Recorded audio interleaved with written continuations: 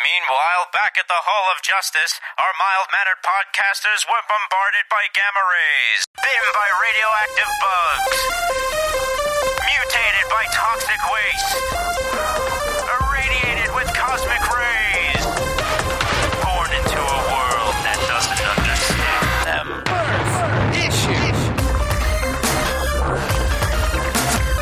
Limited edition.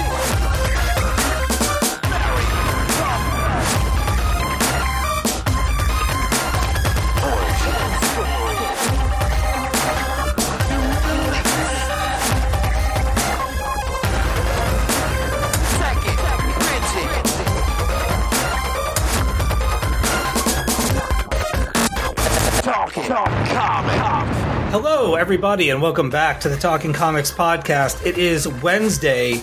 Somehow, it is June 1st. Whoa. We are already halfway through this year. Oh, my God. 2022. You're listening to episode 549. I am your host, Steve Say. And joining me for this week's show are Mr. Bob Ryer. A very happy birthday to our dear friend Melissa Megan. Ooh, I was talking to her the other day. I might be joining her in the grand world of Oculus VR pretty soon. Are you doing the mouth thing? No. That hasn't happened yet. Okay. That's not widely available yet. bad. But when it is, I will Spiders. be sure. When it is, you're putting it right in your mouth. Yeah, full report. Full report. There are going to be a bunch of add-ons for that, I'm sure. Oh, who's that? Is that Aaron Amos? Well, looky here. Yeah. Everyone stay seated. Hello. It's fine. Everyone stay calm. Stay seated. It's okay. He's back, ladies and gentlemen. He is back. Also back for more abuse is Joey Braccino. Really? Yep. Listen. Well, there you go. Yep. Twitter thinks, So much energy going on. Twitter thinks we have a feud. Really? No. Yes. One person on Twitter thinks we have a feud. One is more than none. That's Twitter for you. This is just the way that Joey and I get along with one another. It's a Antagonistically. tale as old as time, and we care about each other. I care about you. I don't know if you care about me, but I certainly care about you. Whoa, man! People are saying, as they say on the fake news. Yeah. People are saying. Wow. I thought everyone hated John. No, He's not here, is he? Oh. Yeah, it's his turn in the timeout chair. John will be back next week. He's got more important stuff to do, but I'm going to represent tonight for him because I read one of his recommendations. I dove into Radiant Black. I'll talk about it later in the show. This episode, let me think. What do we got here? We have a couple of news things. One, I guess, very big piece of news. One very questionable trailer, and something that we'll probably talk about for like 20 seconds. Beyond that, we've got a couple of new shows and movies and stuff came out this past week. Of course, plenty of comics.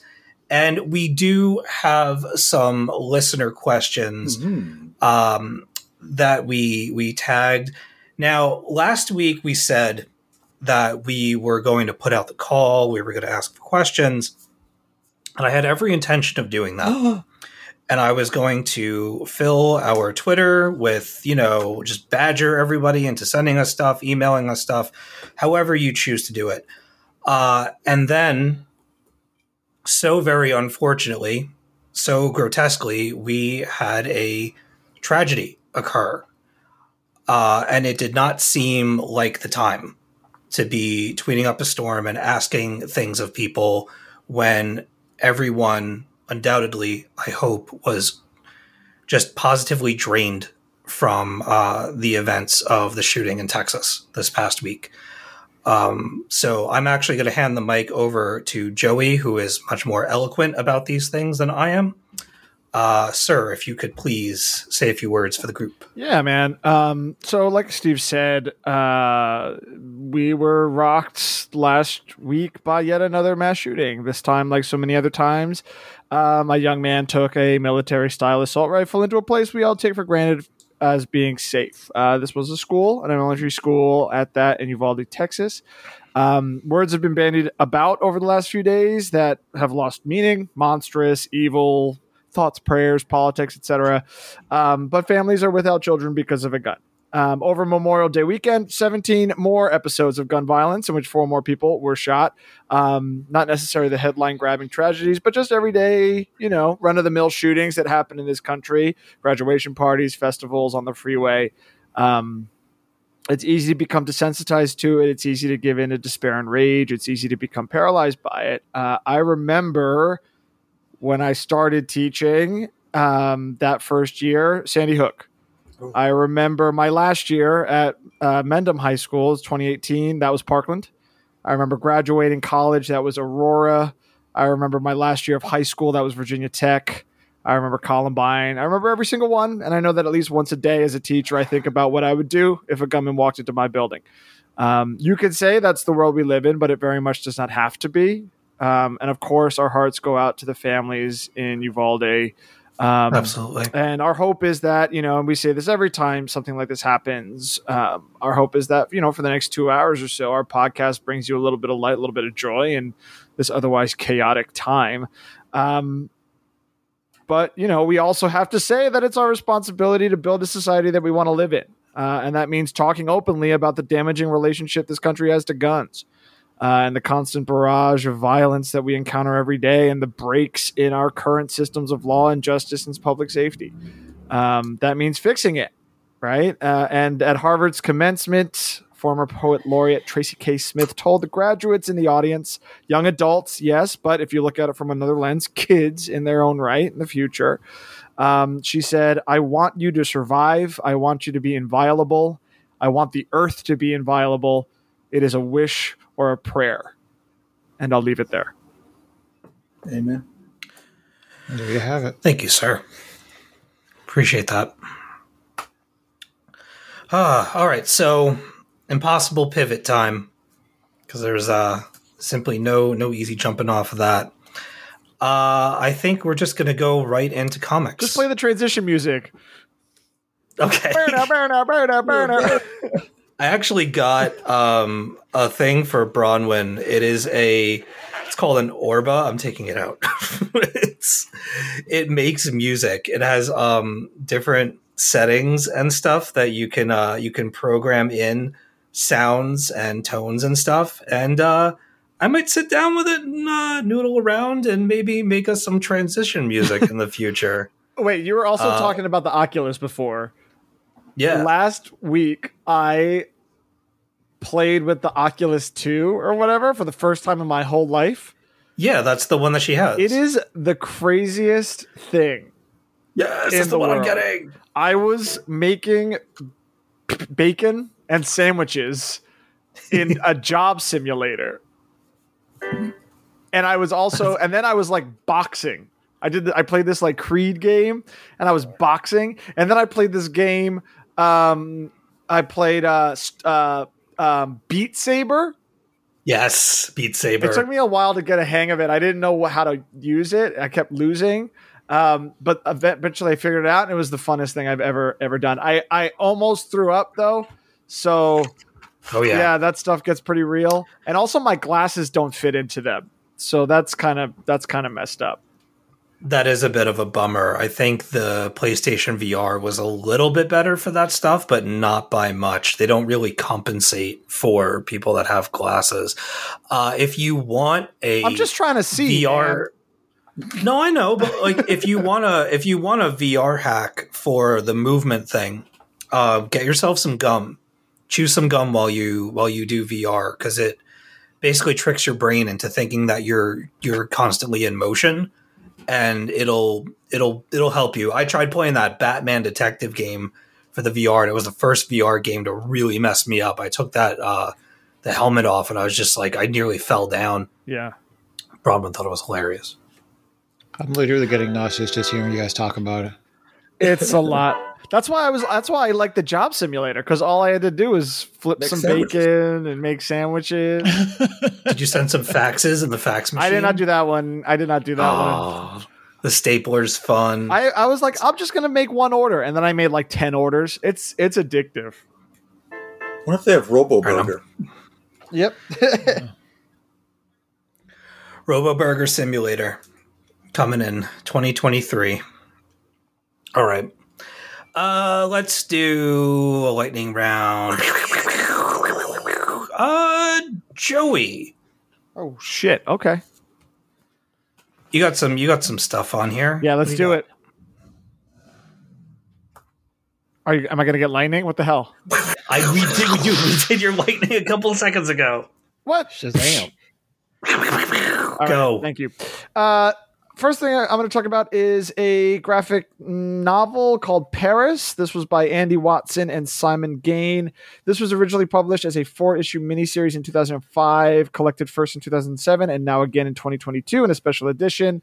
For those that have seen Portrait of a Lady on Fire, it's super spicy, super gay, and super beautiful to look at. Is that the one with the two women on the beach? No, Portrait of a Lady of Fire is not about two women on the beach. Yes, it is. Yes, it is. Yes. Yes, it is.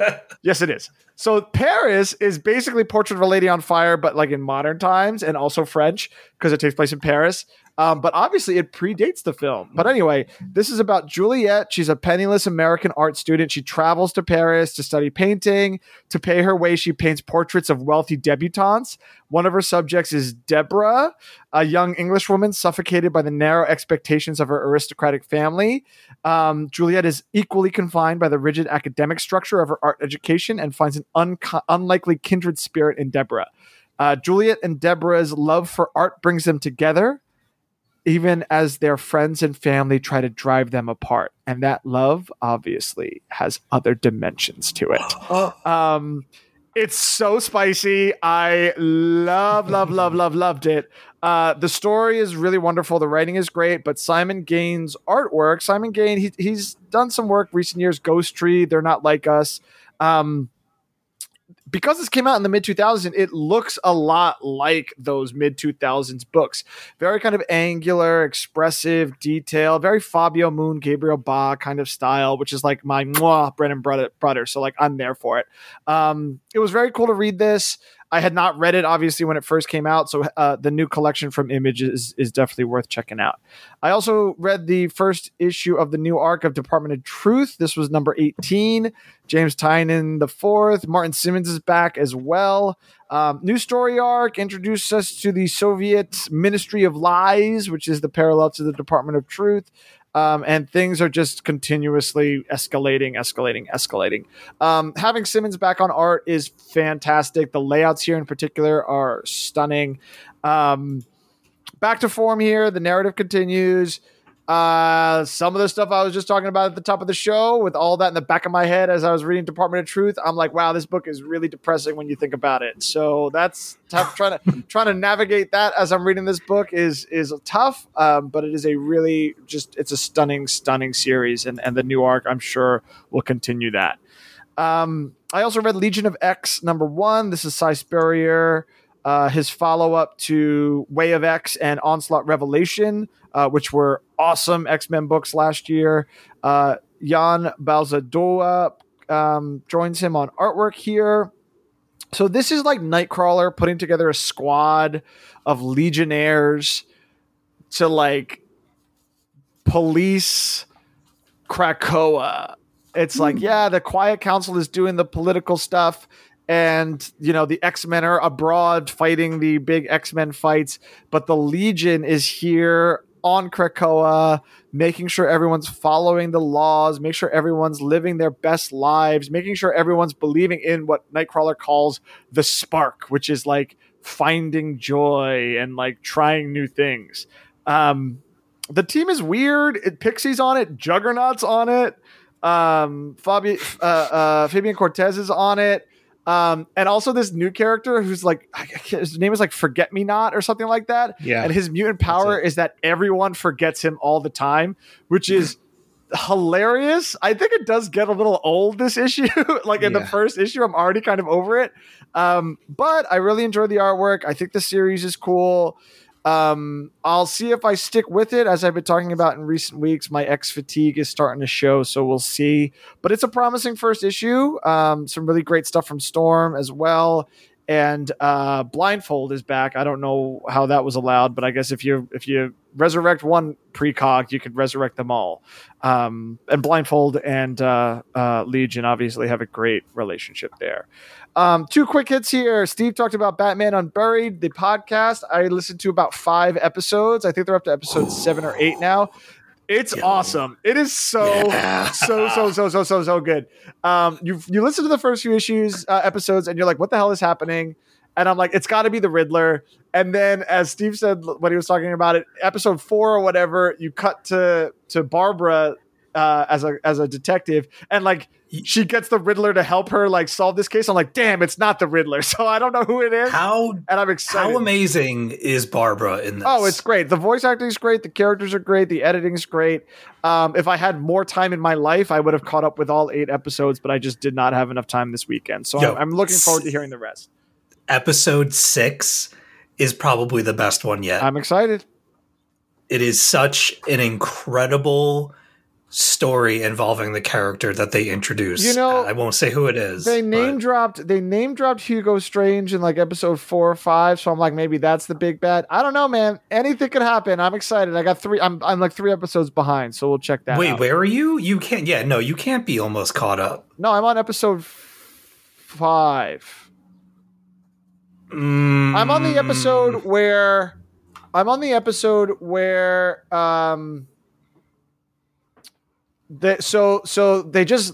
cops just beat up Riddler in the Barbara and Riddler were like trying to solve the case. Yeah. And they're going to some mine or whatever upstate, and the cops pull them over and beat up Riddler, and they're like stay out of it. And then I just started the following episode. So I think I just started episode 5. Okay, You're in for it now. Yes, I could tell. Yeah, it's wild to me how like I called something in episode 1. I was talking to Bronwyn about it because she's the one who actually introduced me to this. Yeah, I'm halfway through episode 5. I just checked my Spotify. Okay, I said to her, I said, blah, blah, blah, this person is going to be involved, and this is how they're going to do it. And I turned out to be right, which was amazing.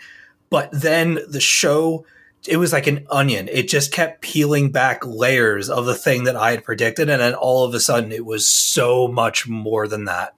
Episode 6 is just... oh, it's amazing. It's so good. I can't wait for you to get there. Yeah, I'm excited. I love that series so much. I'll be caught up by next time for sure. It's great. The voice acting is great. Winston Duke is fantastic. The cast is great. There's the people they have doing the voices are fantastic. Hassan Minhaj is so good. Ooh. Sorry. Oh my. Picking That's that okay. up. That's like a sound effect from the podcast. So I was like, "Woo, is it playing?" All right. Anyway, then another quick hit here because I have a need for speed. Top Gun Maverick, motherfuckers! Danger zone. To the danger zone. Directed by Joseph Kosinski with the script by committee, obviously. But no, just kidding. Chris McQuarrie of the Mission Impossible flicks, I think, wrote the draft that's used. It's literally 36 years later, which is also the record for the longest time between official sequels. Pete Maverick Mitchell is still a Navy pilot and a captain. He's refusing to get promotion so that he can still fly, man. He's doing his best to keep flying planes, even as drones become a thing. But it's the pilot in the box, man. That's what matters. Maverick gets called back to Top Gun to train a group of elite young pilots for a super dangerous mission in some unnamed country. One of those pilots, it's Goose's son. Get ready. Oh my God, the drama was real. This movie ruled. Okay, like it is so. The dude next to me was like crying the whole time. People were laughing. What is going on? It was so good. It was so good. It just and it was funny because like I saw it Monday. And when I got done with the movie, I texted my family and I was like, hey, Top Gun was really good. Y'all should see it. And my mom was like, yeah, we just got back from it. And my brother was like, yeah, I just finished watching it too. So like we all watched Top Gun at the same time apart. And then we all just like really loved it.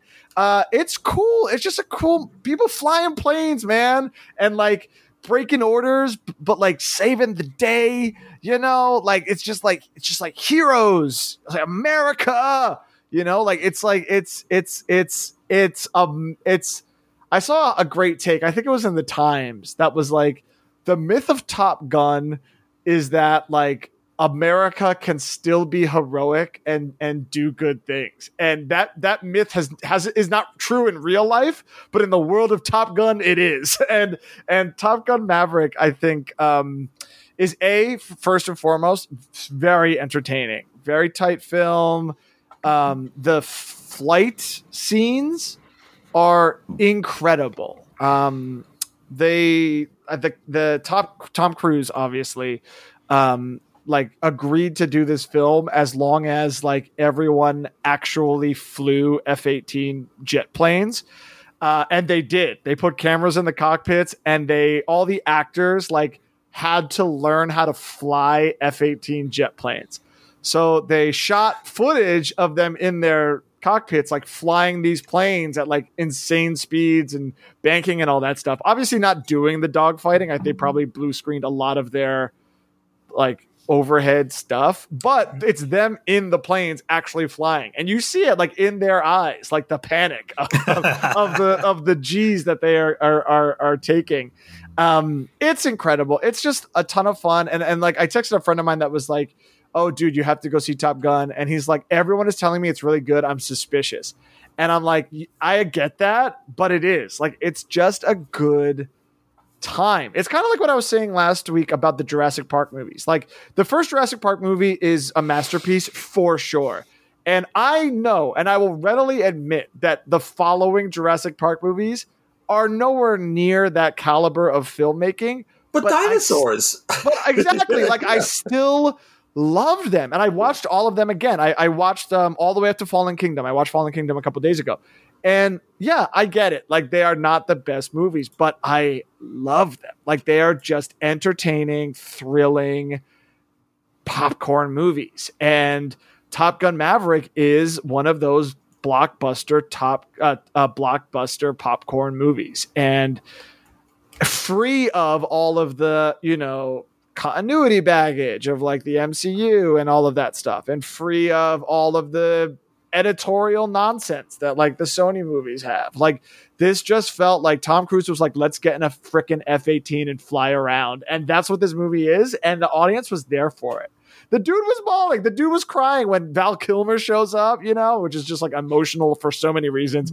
But like the kid, and like there's a lot of like, you know, like parent-child relationships in this movie. So like it was great. Top Gun Maverick, go see it.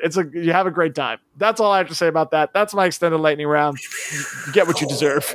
A couple of quick things. I've never even seen the first one. The first one is also great. Okay.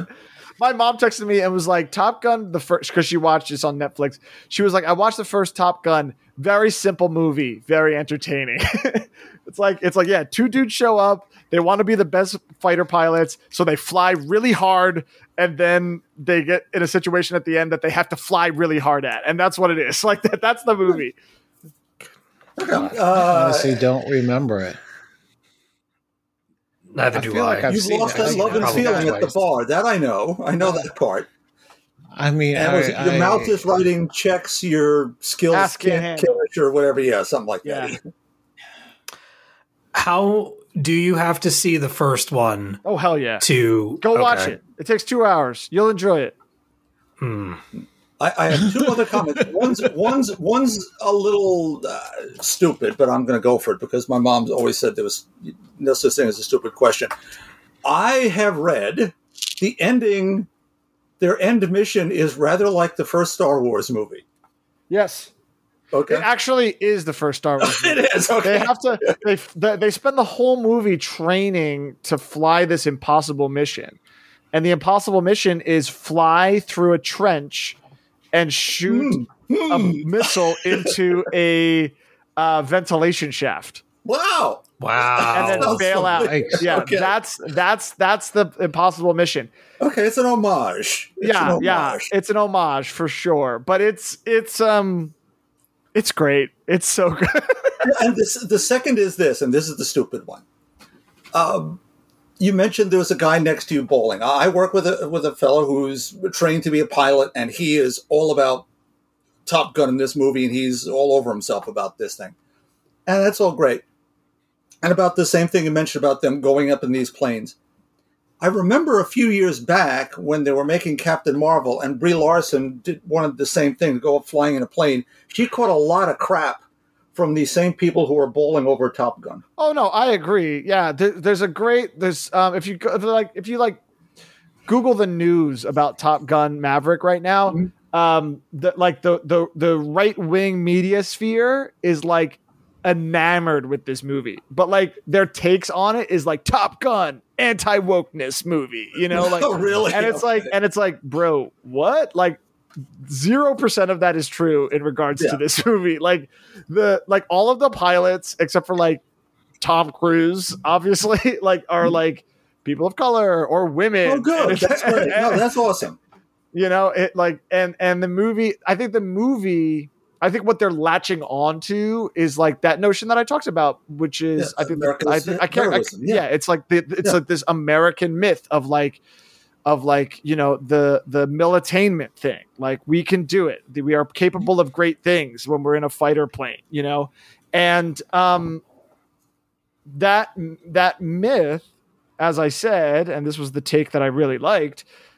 The reason why the movie is resonating with everyone is because we want to believe it's true. Like we want to believe that good wins. We want to believe that, you know, if you work really hard, you will become the best of the best. Like we want to believe that. And Top Gun, I think, captures that spirit in the same way that, like, you know, the Captain America movies or the Captain Marvel movies, right? Mm-hmm. Like you try really hard at something, you become the best and you get to be a good guy, you know, like that's clear. Not a bad mission statement. Yeah, but the takes, like the InfoWars take, obviously is yes. I know what it is, and I'm just going to choose to ignore that. As you can enjoy the movie for what it is without the baggage that other people lay onto it.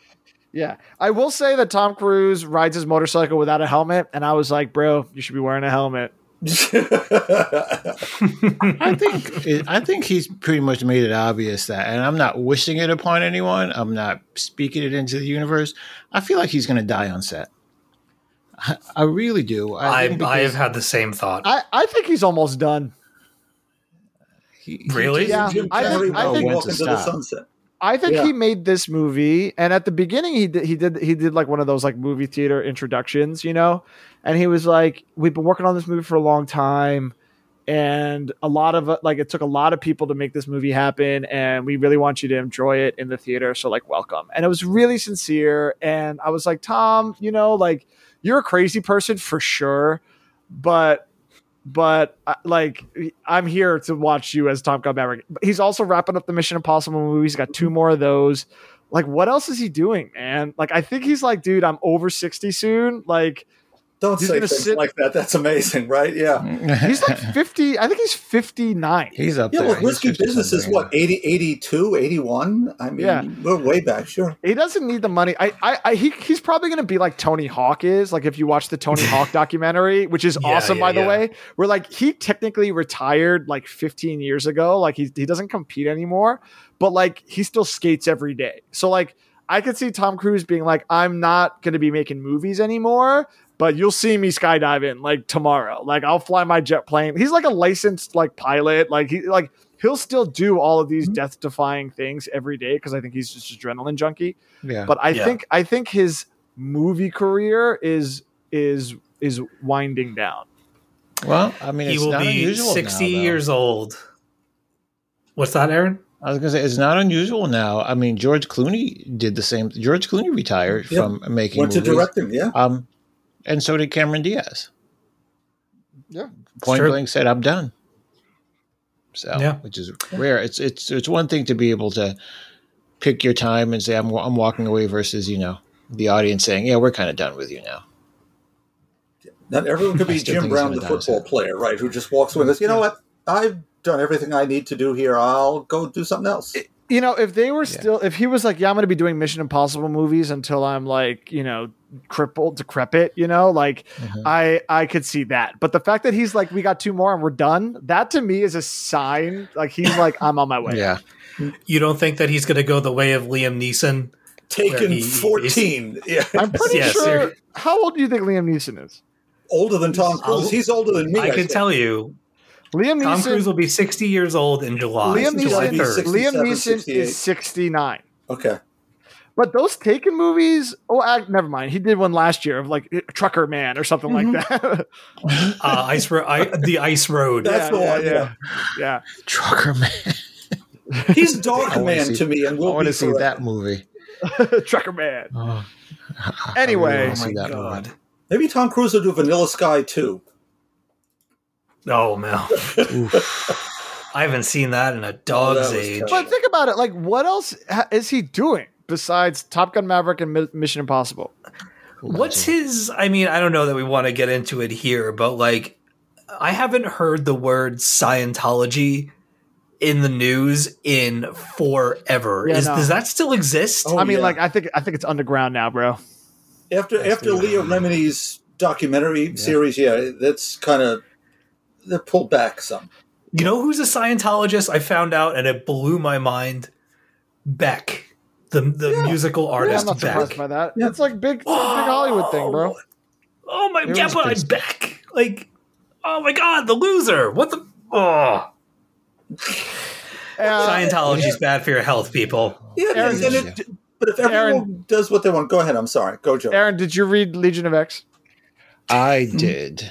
Actually, I was just going to try to cut in there. I did read it, and I don't know if maybe I was just fatigued or I don't know, but I couldn't find. I agree with all the things that you said, Joey, but I couldn't find my footing while reading it to figure out exactly what the foundation of this book is going to be. I understand Kurt is supposed to be the foundation, but Kurt has some very odd things to say about religion, which I was like, "Ooh, that's going to upset some people," but whatevs. But I was sort of just like, I can't get my footing between Forget Me Not, and then what's going on with what's the guy with the thorns? That guy, and all the other, just so many different, and then Kurt, and then Legion, and then Blindfold. I was sort of like, there's a lot, and then Storm. I was sort of, there's a lot happening, and I get the impression whenever that happens, whenever there are so many, desperate storylines, introduced in the first, it makes me believe that, okay, this is going to be one of those things where all of it's going to sort of come together 4 or 5 issues down the line and begin to make sense. I didn't make sense of it now. I like the individual part. I didn't so much love the Forget Me Not piece. I was sort of like, all right, I don't know what that's for. I was tired of it immediately.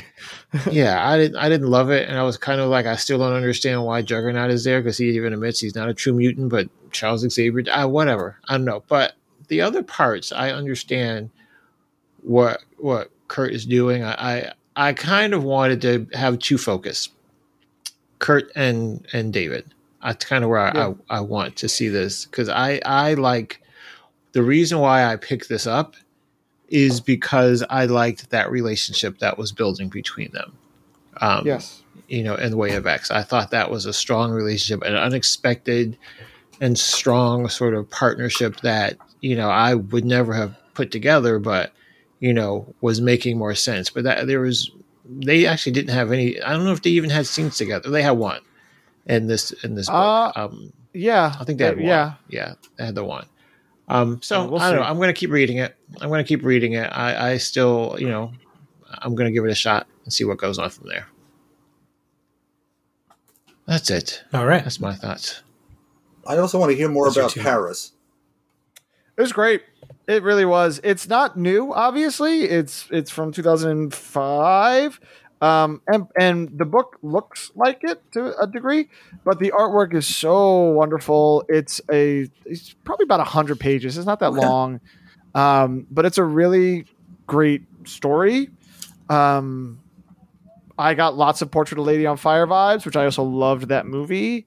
A lot of like lingering looks between these two women and things like that.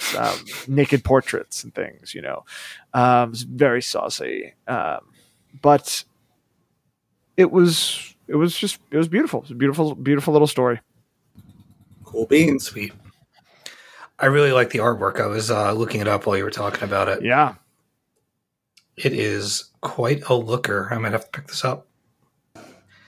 What year did it come out? 2005 was a 4-issue series, and then they collected it probably in 2007, and they're reprinting it now with like some bonus stuff in the back, kind of thing, special edition. Who's the new publisher or the Image. old publisher? It's always Image? been Image. Yeah. They think what's her face in it? Jen. Oh goodness. Saint-Onge?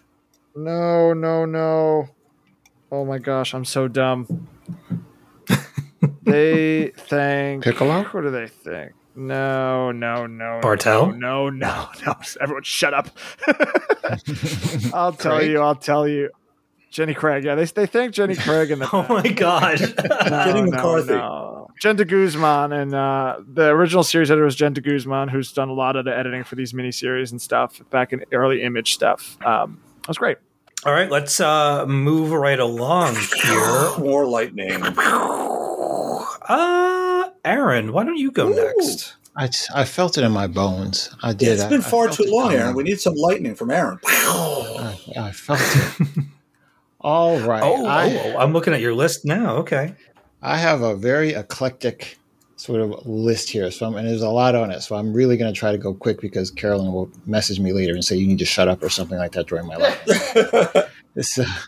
All right, so I started a couple of things. I wanted to try something different, and I'm always in that Steve Orlando corner. So I started off with Star Wars 1 and 2 by Heavy Metal, Steve Orlando, Ivan Shavrin. So I'm just going to read a little bit of what's in the description of the book, and then go into my sort of assessment. Stephanie Cohen's life is all going according to plan. The only problem is the plan isn't hers.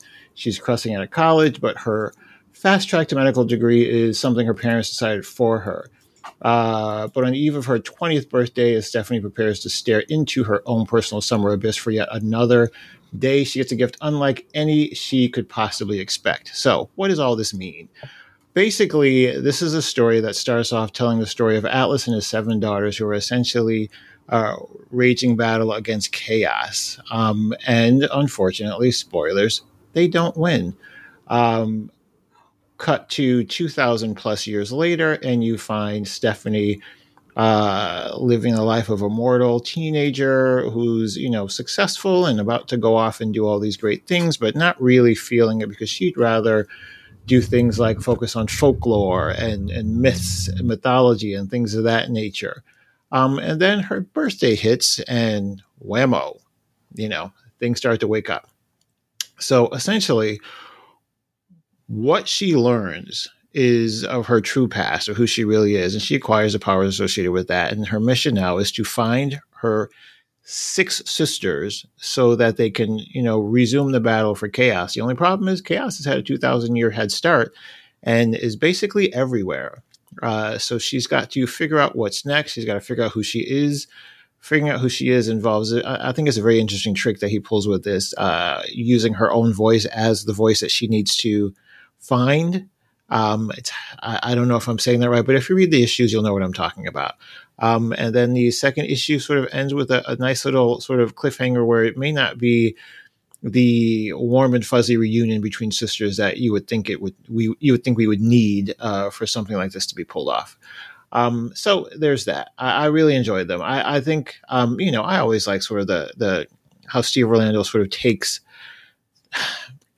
things that we've seen in some version before and makes it a little bit different and asks a few more questions which is something that he's done all the things of Steve Orlando that I've read and reviewed for the show. So just something to take into account. I'd say give the first two a couple a shot and see what you come up with. The next thing is not a movie. It's not a book, but a movie. I finally got around to watching Catwoman Hunted. It was on HBO Max. I'm not going to go through the whole cast, but Elizabeth Gillies is Selena Kyle. Stephanie Beatrice, who might sound familiar, is Kate Kane. Lauren Cohen is Julia Pennyworth. Kelly Hu is Cheshire. And then there's a bunch of other people in there that have other roles. Now, here's the thing. First, visually speaking, I did like this. This is not necessarily in the style of any of the previous stuff, not the pre-apocalypse war or the post-apocalypse war stuff that had more of a comic-y vibe. This is very much so in the style of anime.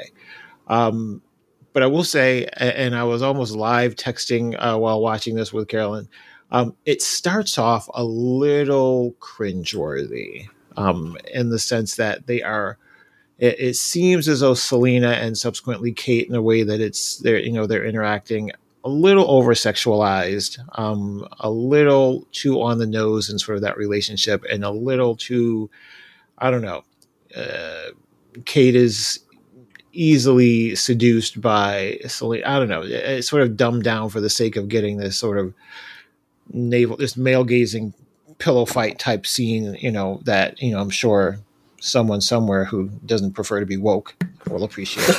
Anyway. Playing all the hits right now, Aaron. So they'll be fine. Listen, it's all been saved up. Just wait for it.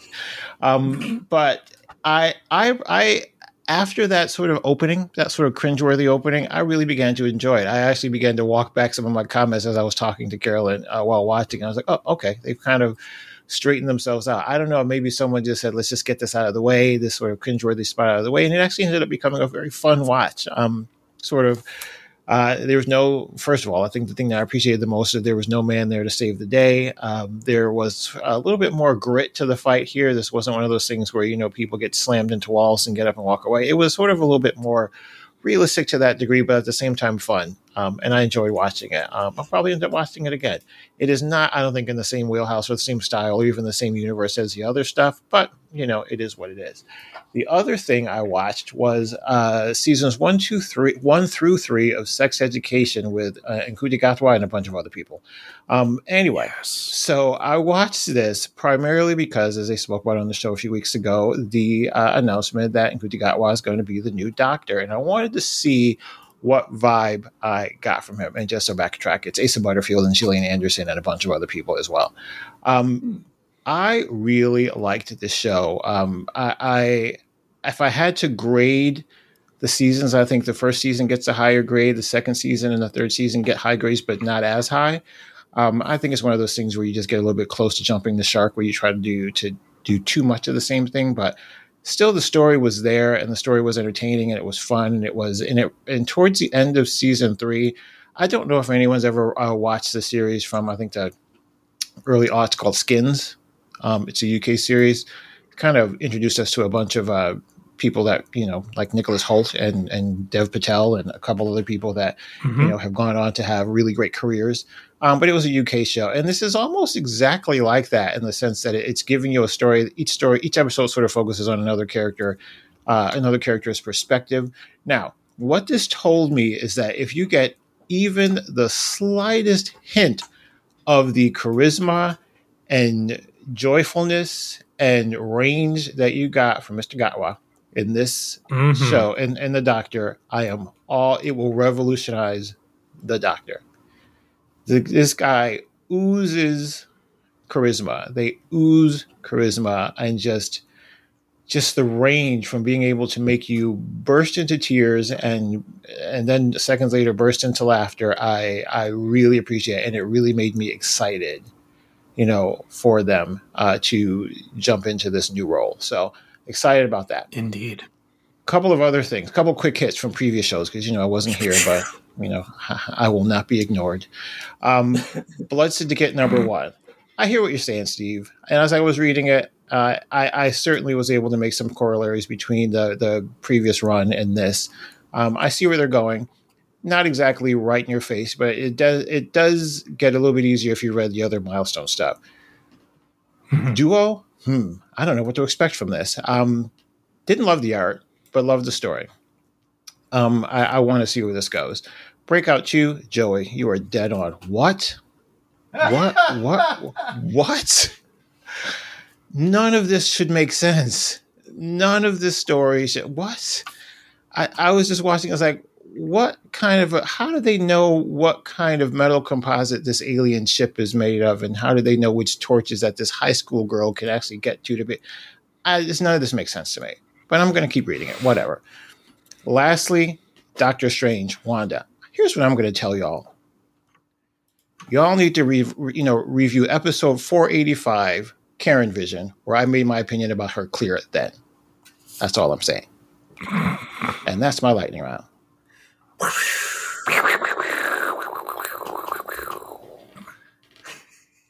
Come for me. I'm ready. That's all you're going to say about Doctor Strange? Listen, I know you missed that. I made it very clear she should not be seen as redeemed at the end of that film, at the end of that series. And I was vindicated. For WandaVision, you mean? For WandaVision. And I was vindicated in this. She did not leave that show the hero. You just enslaved a whole town and you said, whoops, sorry. And then that's not a redemption arc. That's what I'm saying. You had a lot of traumatized people who had no sort of, I don't know. There was nothing done to satisfy that wrong. And there was nothing, I didn't feel as though there was, as she was going into the dark hole and everything was turning a bright magenta and red around her, that this was a sign that she was doing well, that she was going to recover and move forward. I kind of feel like when the magenta is circling around your head, bad things are about to happen. And so when that left, I was just like, all right, well, we are not going to get our hero's Wanda. And we go into this. And even when they were walking through that thing, I was like, this is a setup. I was like, this is a full on setup. There is nothing real about this. And as you saw what happened, that's what happened. So yeah, no, she's done. You're not going to redeem her. What you're going to do is pick one of those other Wandas out of one of the other multiverses. You're going to pick one of those other Wandas out of the other multiverses. You're going to probably pick the one that who she body snatched, because that will introduce the kids and it'll make sense. And then somehow she'll make her way into this universe with the kids, and that's how you get your Young Avengers. Done. I agree with you, obviously. I think there is a version with the Children's Crusade narrative where Wanda, through Billy and Tommy, is forgiven / redeemed. I never bought it in the comics either. She's still the Pretender to me, obviously, but I don't know. I can't imagine this is the end of Wanda, obviously. No. I agree. But I also cannot believe that they're going to do a variant replacement. I absolutely believe that's what's going to happen. I think that replacement is going to look and see what she could have become if she hadn't done all the things, like that Loki? she needs to do to become a better person. Well, there's that. And, let me put it, I don't know if they're going to do that. I think that's the only way they can bring her back. I cannot see them redeeming this other 616 Wanda. I just don't see how that's possible. Yeah, but that's just me. No, I think you make a lot of valid points. All right. Let's see. What else do you got here? Obviously, you enjoyed Sex Education because it's amazing.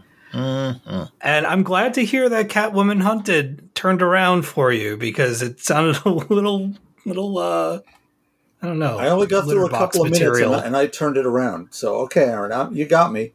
You've been right about the DC animated completely. So, yeah, I turned. I remember I sent a message to Caroline and I said, I am about 20 minutes into this, not even 20 minutes into this, and I already hate it. But I'm going to keep watching. And I kept watching, and I was like, oh, okay. Oh, okay. Well, okay. Now I'm invested. So it turned itself around. It is very became anime less looking, very Lolita anime looking Yeah. at a certain kind of, yeah. Mhm. Did Carolyn end up getting turned around on it? Well, she was tired when she was watching it, so she kept fast forwarding. So she's like, I probably need to watch again. The reasons why it turns around is because, the story starts off with you believing that Selena is just being overly sexual and overly, just this, that, and sort of vapid and, just not really focused on anything but stealing jewels. But then as the story progresses and we get to the end, you realize that there was always a plan, and the plan was a little bit more altruistic and focused and almost Ocean's 8 type in a way that she had set up from the beginning, that she, watched, and she took the hits to make sure that it went off without a hitch, but it wasn't easy. It wasn't easy, and it sort of became less of a vapid sort of paper thin movie and became a little bit more grounded in some things that are, I think, a little bit heavier towards the end. So, yeah. I'm really digging the artwork for that Star Wars that you were talking about. Yeah. It's got kind of like an amethyst look to it. I was trying to figure out, that's a good way. That's a good comparison. I couldn't think of who comparatively to relate it to. So, but I like it. I liked it a lot. I like the coloring. I like her attitude. That's what's reminding me of it. Kind of the costume and the little tiara crown thing and this shield looking thing. It just the purpley, almost crystalline, weird jagged forms that are coming off of this character. It's pretty cool. It was fun. I dig it. Yeah. What are thoughts? Anything? That's all I got. Does anybody else want to bring up anything for Aaron before we move on to Bob? I think we're done. But I will say, Aaron. Joey, when you were talking about Breakout 2 during that, I was just like, I am 100. I was like yelling at my iPad because I was listening to it on the iPad. I'm yelling at my iPad. I'm like, this makes no sense. Yeah, How is this happening? And the main character is kind of just like wandering around in the background, being like, are you doing that right? It's like, dude, shut up. Like, exactly. I don't understand what's happening. And then he's like, I'm going to go do it myself. And it's like, bro, no, you're not. like, you are not going to go up there by yourself. He's like, jump higher, buy more stuff. What exactly are you doing, sir? Yeah. But yeah. I don't know. But at the end, I'm with you. I was like, I'm going to read the next one. I'm going to do it because now I'm like, well, now I got to see how they try to, how they're going to make this happen. That's an interesting book. I think they're doing this on purpose because they know we're going to look at it and be like, this makes no sense, but they'll read it anyway. That's how they get you. Yeah, it is. All right. That's my extended lightning round now, I guess. All right, Bob, it is your turn. All righty. Well, Frank Verzel, the owner of Long Island Comics, my LCS for 40 plus years at this point, well, he threw Avengers number 56 into my folder, and big thanks for that. And he only did it because it's got this double Jane Foster cover. Now, I have been reading the Jason Aaron Avengers, but I'm always up for a Jane Foster story from his pen, even if I needed the recap to get up to speed on what the heck's going on over here. So, without spoiling too much, we open on Jane being Mrs. Thor, tending to some overly large giant hogs, and doing some paintings of a kind of familiar golden-winged figure. There are shenanigans afoot, suffice it to say, and Mr. Aaron, Javier Garron, David Curiel, and Corey Pettit, well, they really brought depth and emotion to something that I wouldn't have even picked up to start with. So, hey, it's kind of a one and done for me. I can't speak for anyone else. I don't know if I'll buy 57, but I love 56. Three quick hitters. Next, we have Elvira in Horrorland by David Avallone, Sylvia Califano, Walter Pereira, and Taylor Esposito. And that picks up from the conclusion of the Vincent Price Elvira mini. But instead of Vincent's spell sending her home, the Mistress of the Dark finds herself at the Bates Motel. Now, what? Yeah, great beginning to what I'm sure will be a fun ride through the movieverse, because all movies count, according to Elvira and, well, David Avallone. We have Adventure Man number 9 by Matt Fraction, Terry and Rachel Dodson, Clayton Cowles, and that winds up the second Ghost Gang arc, but not without a cliffhanger for next time around. Claire and the Cross-Draw Kid are having a lovely New York moment. Think about the film Serendipity for that one. One that might portend some changes to the status quo, but don't fear, adventure fans, this isn't all rom-com stuff. There's usual fun mix of action, humor, and it's just stunningly told, of course, by Matt Fraction and the Dodsons. In Captain Carter number 3 of 5, by the way, by Jamie McKelvey, Enrique Cresta, Matt Miller, and the ubiquitous Clayton Cowles, the action's ramped up and the mysteries deepen, yet still providing a dose of current events for the woman out of time. This mini has been solid so far, and I understand the sales have been really, really good too, so here's hoping for much more of Peggy Carter's solo adventures in the future. Finally, and I mean that in a couple of ways, we've gotten the 3rd volume of Kristen Gudsnuck's Minecraft With or Without You trilogy, and of course, it's delightful.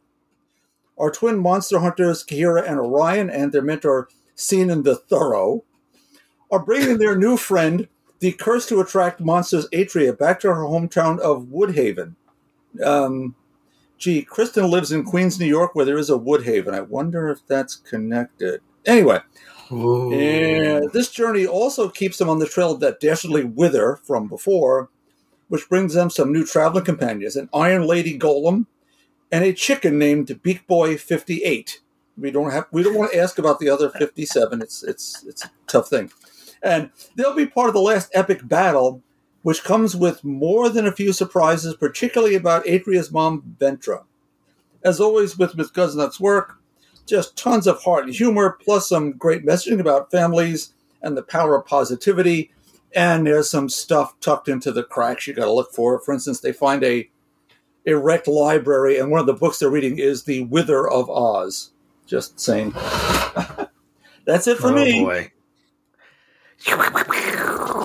All right, I've got questions. Aaron, do you want to talk about Adventure Man first? Because I got a couple of questions. Yeah, I caught up on 7, 8, and 9 of Adventure Man, and I love the parts and pieces. I love the lore. I love believe it or not, I actually love the time jumping and sort of the legacy aspect of it. Like, this is something that's passed down. I can't remember the cowboy's name. I'm sorry. It's the Cross-Draw Kid in this. Thank you. In this, yeah. I love the grandfather. I didn't know where this was going.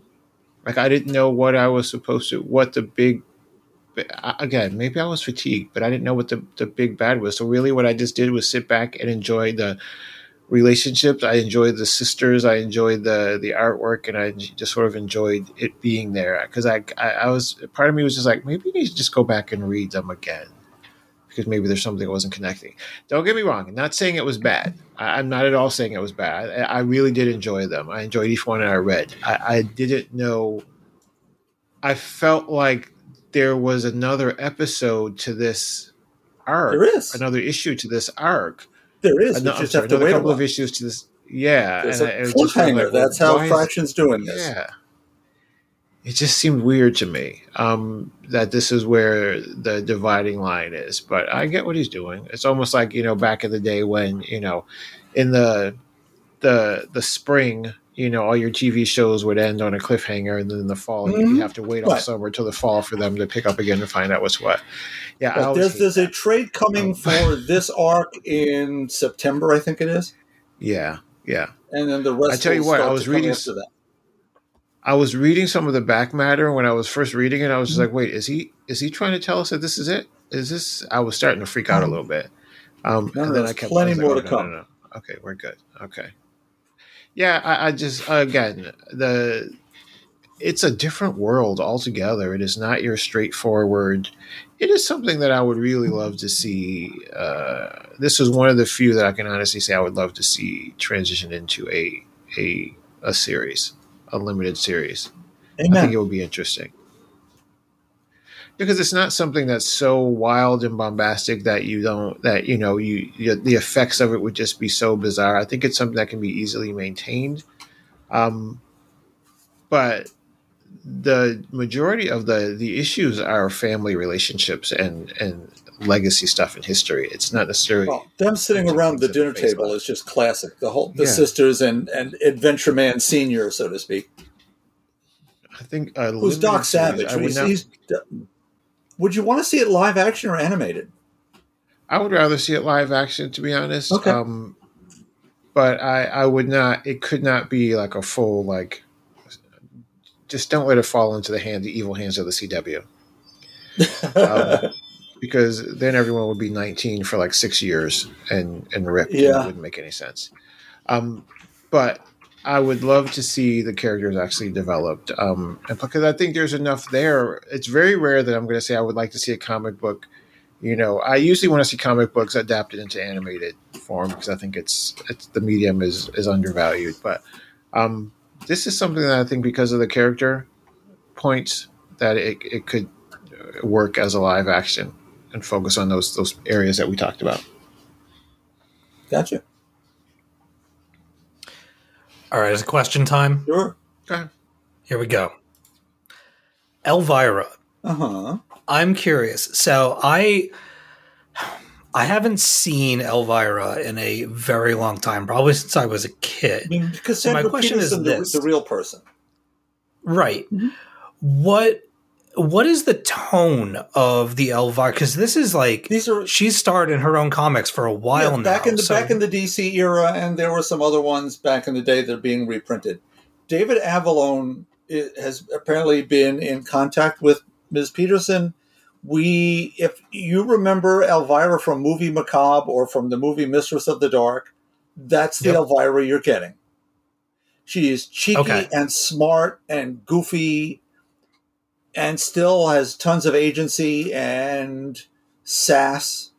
These have been brilliant across the board from day one, all with David Avallone's writing. Okay, that was pretty much my next question, because I was wondering how the comics expand on the character, because I've seen her as, the host, and then I've seen Mistress of the Dark several times, and I'm just wondering how the comics expand beyond that in all this time that they've been happening. They play off that beginning, and then things happen. Again, she just did a whole miniseries with Vincent Price. Yeah. Going into odd movies that never got released back in the day that are actually the key to releasing elder gods and so on and so forth. She bounced through time fighting with Dracula, literally Vlad the Impaler, back in the day. And while she was on her run, met Edgar Allan Poe and Mary Shelley. Oh, cool. And now she's on her way backwards into time. In the first place she ends up is the Bates Motel.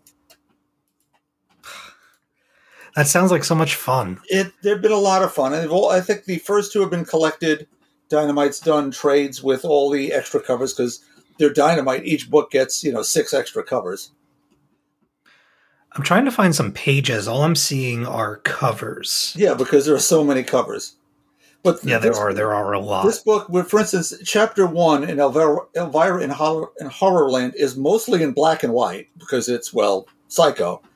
And, here we go. And it is called Bloch Party, Bloch, for Robert Bloch, the fellow who wrote Psycho.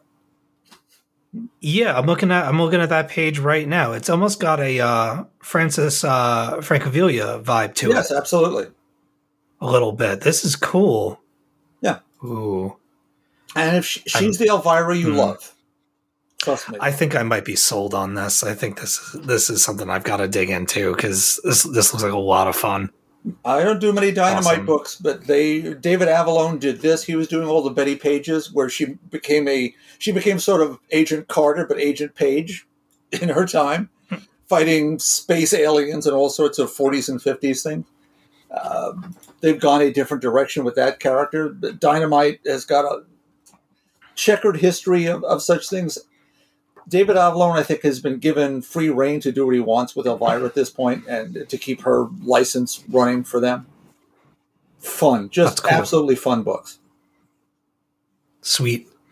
And my other question, now that you've been through 3 Minecraft novels, how is your knowledge of the Minecraft universe? Do you feel like you're getting somewhere? No, I could never play the game. I have nothing. I understand Withers, and in this one they are talking a lot about very gamey things about sprucing up their inventory with potions and weapons and so on.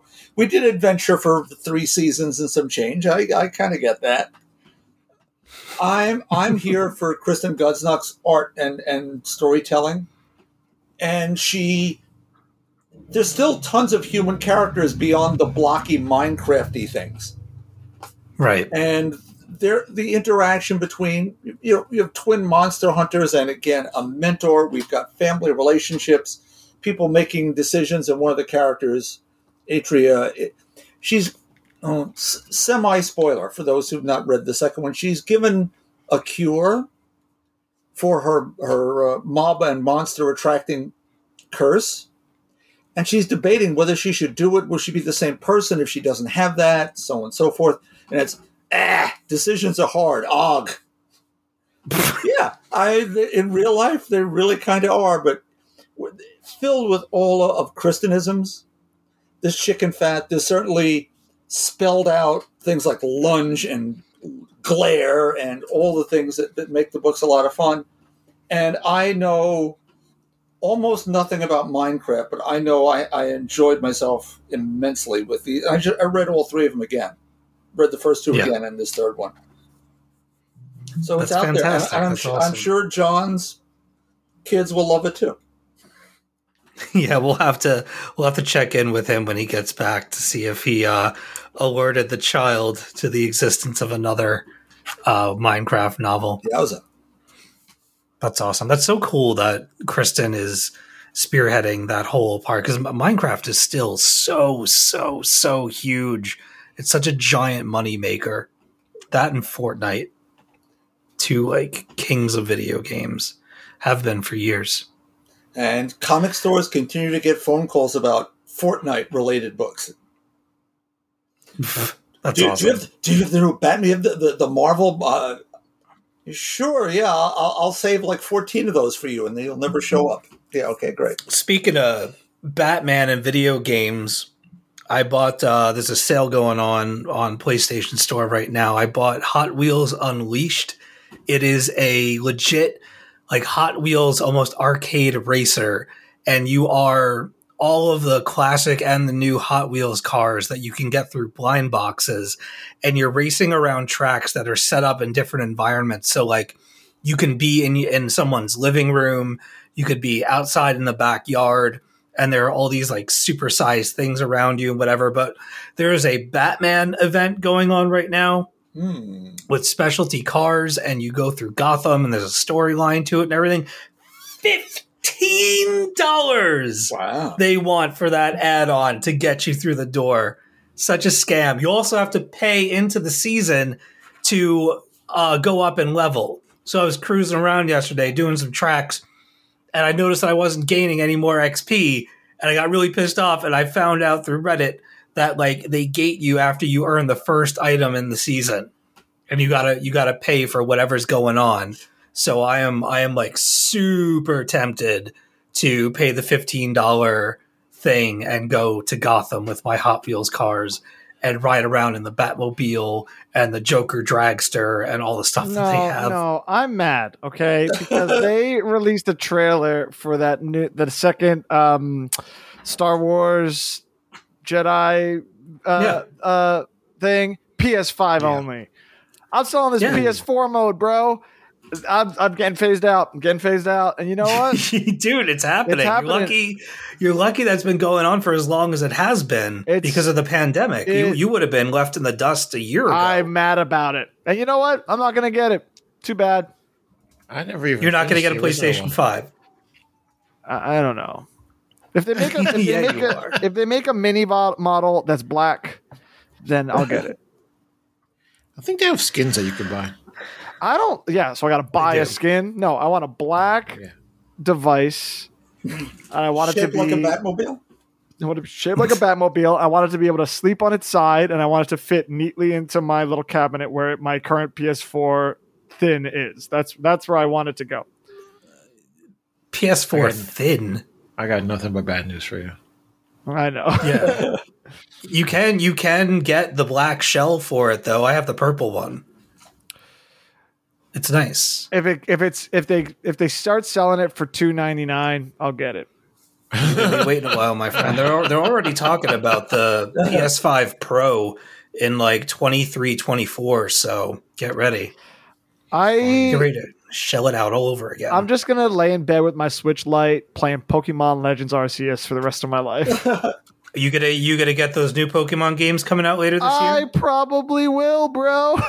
With Weed Cat and all the other ones that are coming out? Dude, I play these games and I know I know nothing. Like I'm running around like catching whatever looks fun. I'm like, I don't know what you are. I don't know what you are. I don't know what you are, but I want you. That's how you do it, man. You got to catch them all, and you got to be the very best. Emily was like, "Are you still playing that game?" Because I still play Pokemon Go because I commute into the city, so like it's really helpful for me. Like I feel like I'm accomplishing something when I'm playing Pokemon Go. I hatch eggs and stuff. And she goes, "You're still playing that? Didn't you win yet?" And I'm like, "Bitch, I gotta catch them all. The game never ends." Amazing. I'm just kidding. I don't say that to her. Yeah, I would hope not. Oh God! All right, I'm gonna do a lightning round now. This one's for you, John. Pour one out. Radiant Black, numbers 1 through 12, created by Kyle Higgins and Marcelo Costa, written by Kyle Higgins, art by Marcelo Costa, and co-written by Cherish Chan. There is also a whole bunch of other contributing additional artists and writers and stuff on this thing. It's a long list. I'm not going to read them all. Anyway, let's move on. It's like a mature rated Power Rangers meets Tron. I got pulled into this right away. It's more or less about two friends who grew up in the same town. There's Nathan, an aspiring writer who spent several years of his life racking up a tremendous amount of debt. Yay, we can all relate to that. And his best friend, Marshall, a go-nowhere film jockey who works at the local video store. Think Randall from Clerks. At least that's my summation of him. Anyway, one thing leads to another, and Nathan ends up bonding with a black hole that turns him into a superhero called Radiant Black, his chosen name. Nathan is out there using his powers for good when he comes across the Red Ranger, Satomi Son, who positively houses Nathan into the ground, landing him in the hospital in critical condition. This is when the story takes a turn that I did not see coming, the first of many. As Marshall then becomes the new Radiant Black. So the lesser of the two then becomes the superhero. The story is very, very fast-paced. It has a lot of attitude, and it looks jaw-droppingly gorgeous from panel to panel. The Radiant fights and their battles against the forces of evil are particularly eye-popping. Seriously, this book has some visuals to it. The book is still delving into the backgrounds of its characters, with only Nathan, Marshall, and Satomi being explored so far. There's also Wendell, as I call him, the Yellow Ranger, and Eva, who I call the Pink Ranger. They're Radiants. I blazed through the 12 issues that I had, and then I bought the remaining issues and spin-offs as well. It was that good. I'm all in. It's a really gripping story. The Radiant world is very interesting. The heroes periodically go into this like limbo dimension where they learn about their powers and kind of the history of what they are and how they got there. They have their own language. And so they actually have, like, they use the language in the book, and they have a decoding page in the back of one of the issues so that you can find out what they're saying when they're speaking to one another in this dimension. It's pretty cool. You start to recognize a lot of the symbols after a while. It also helps that a lot of what they do when they use this language is curse. So once you've counted the amount of symbols, you can probably guess what it is that they're saying.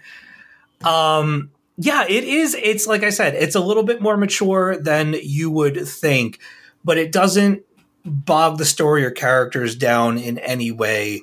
It's appropriate profanity, if you will, that if I was in their situation, I would definitely let a few expletives fly as the crazy things that they get up to happen in this book. There's also a tremendous amount of like backstabbing and betrayal and sad stories for characters and how they kind of came into their powers, which make them very interesting to me.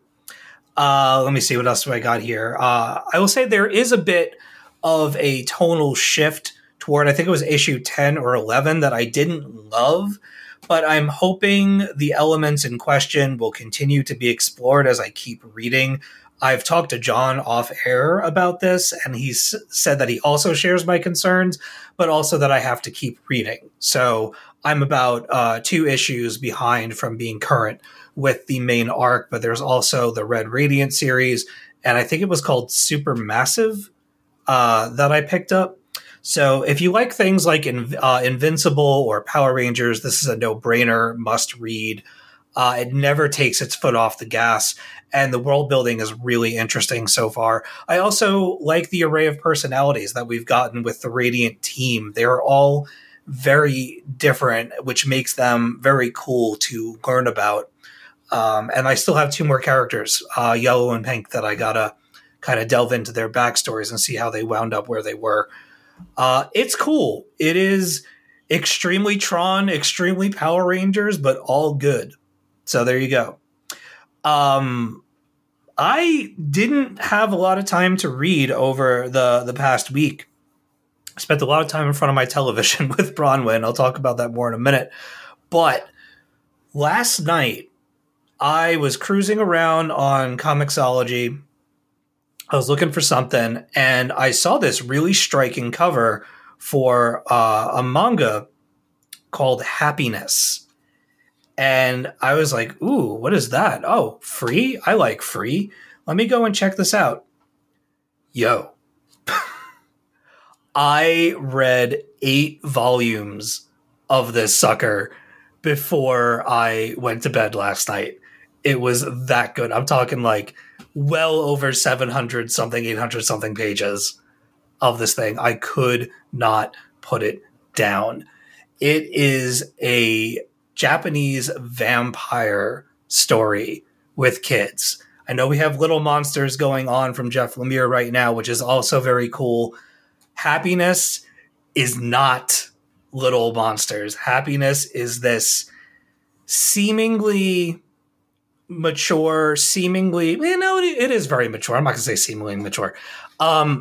It's basically, it starts off, it's about this kid named Okazaki-kan who is on his way to the video store one night. He's going to go and return a rental, and he ends up bumping into a vampire who leaps down out of the sky and bites him, and they're draining him, and they look into his eyes, and they ask him, they say, "Do you want to die?" And he says, "I don't want to die."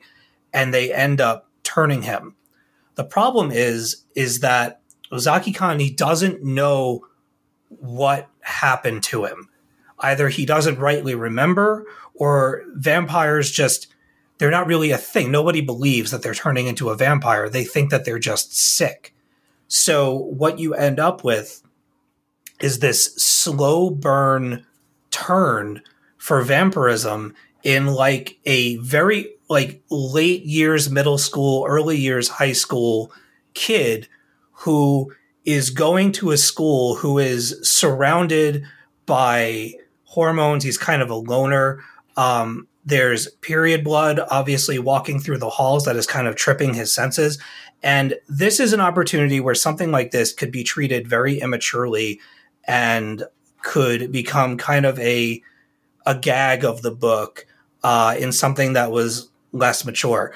This is handled very, very well and is actually really interesting in how would your body react if you were turning into a vampire and you were surrounded by these elements and these things were invading your senses and you don't know what's happening with you.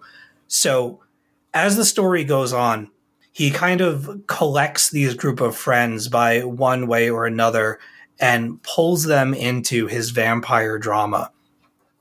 It all gets very, very, very serious.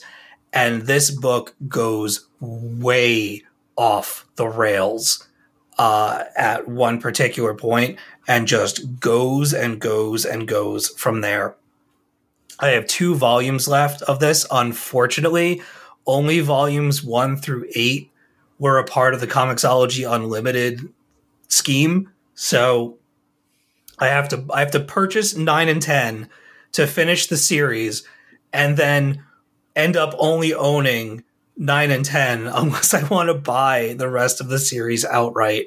Honestly, which I'll probably do, and I think I might want to collect this physically because I really, really enjoyed it. It is super intense, and it is very, very different from other vampire stories that I've read, which is saying a lot because not only have I read a bunch of them, but vampires for a good number of years got very tiresome.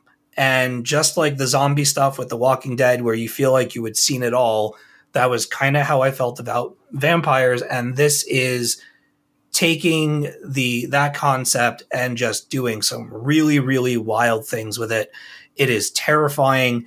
It is kind of disgusting at times. Do not get attached to anyone. I have had my heart broken at least 3 times while reading this thing. And even one of my favorite characters, there was some really, really, really heinous stuff that I'm not going to say who it is, but I'm happy in case you read it, but I'm happy to say that they're still around. But oh my God, the ordeal that they've been through for their love for this person and their bond with this person that has pulled them into this orbit of these vampires and this story and this thing that is going on, what they go through to kind of get to the bottom of what's happening was really, really, really inspiring and heart-wrenching. And I felt for them in every terrible moment that they lived through at this point of the story that I'm in. Like I said, I only have 2 volumes left.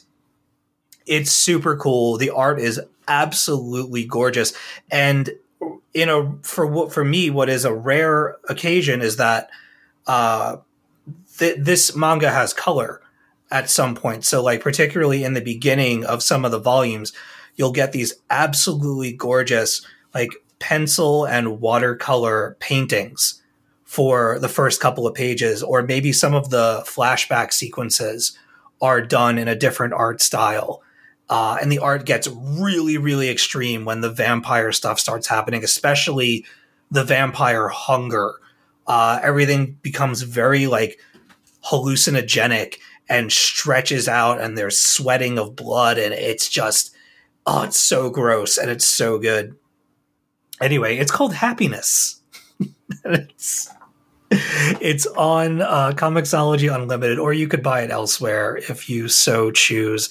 If you like vampire stories, extreme vampire stories, this is definitely something that you're going to want to check out. I will warn you, though, it starts off innocently enough, but as you keep going and they keep ramping up kind of the mystery and the violence, it gets very graphic. So you kind of need a strong stomach for it. But if you have that sort of thing, you are in for a ride. I will buy the last 2 this evening, and I will read the hell out of them because I have to know how this ends. This might be the first manga series that I will read from beginning to end. So if that tells you anything. Yeah. I got other stuff here, but those are my books. Anybody want to ask me any questions? Yeah, do we really know that it's an end? Oh, go ahead, Aaron. I'm sorry.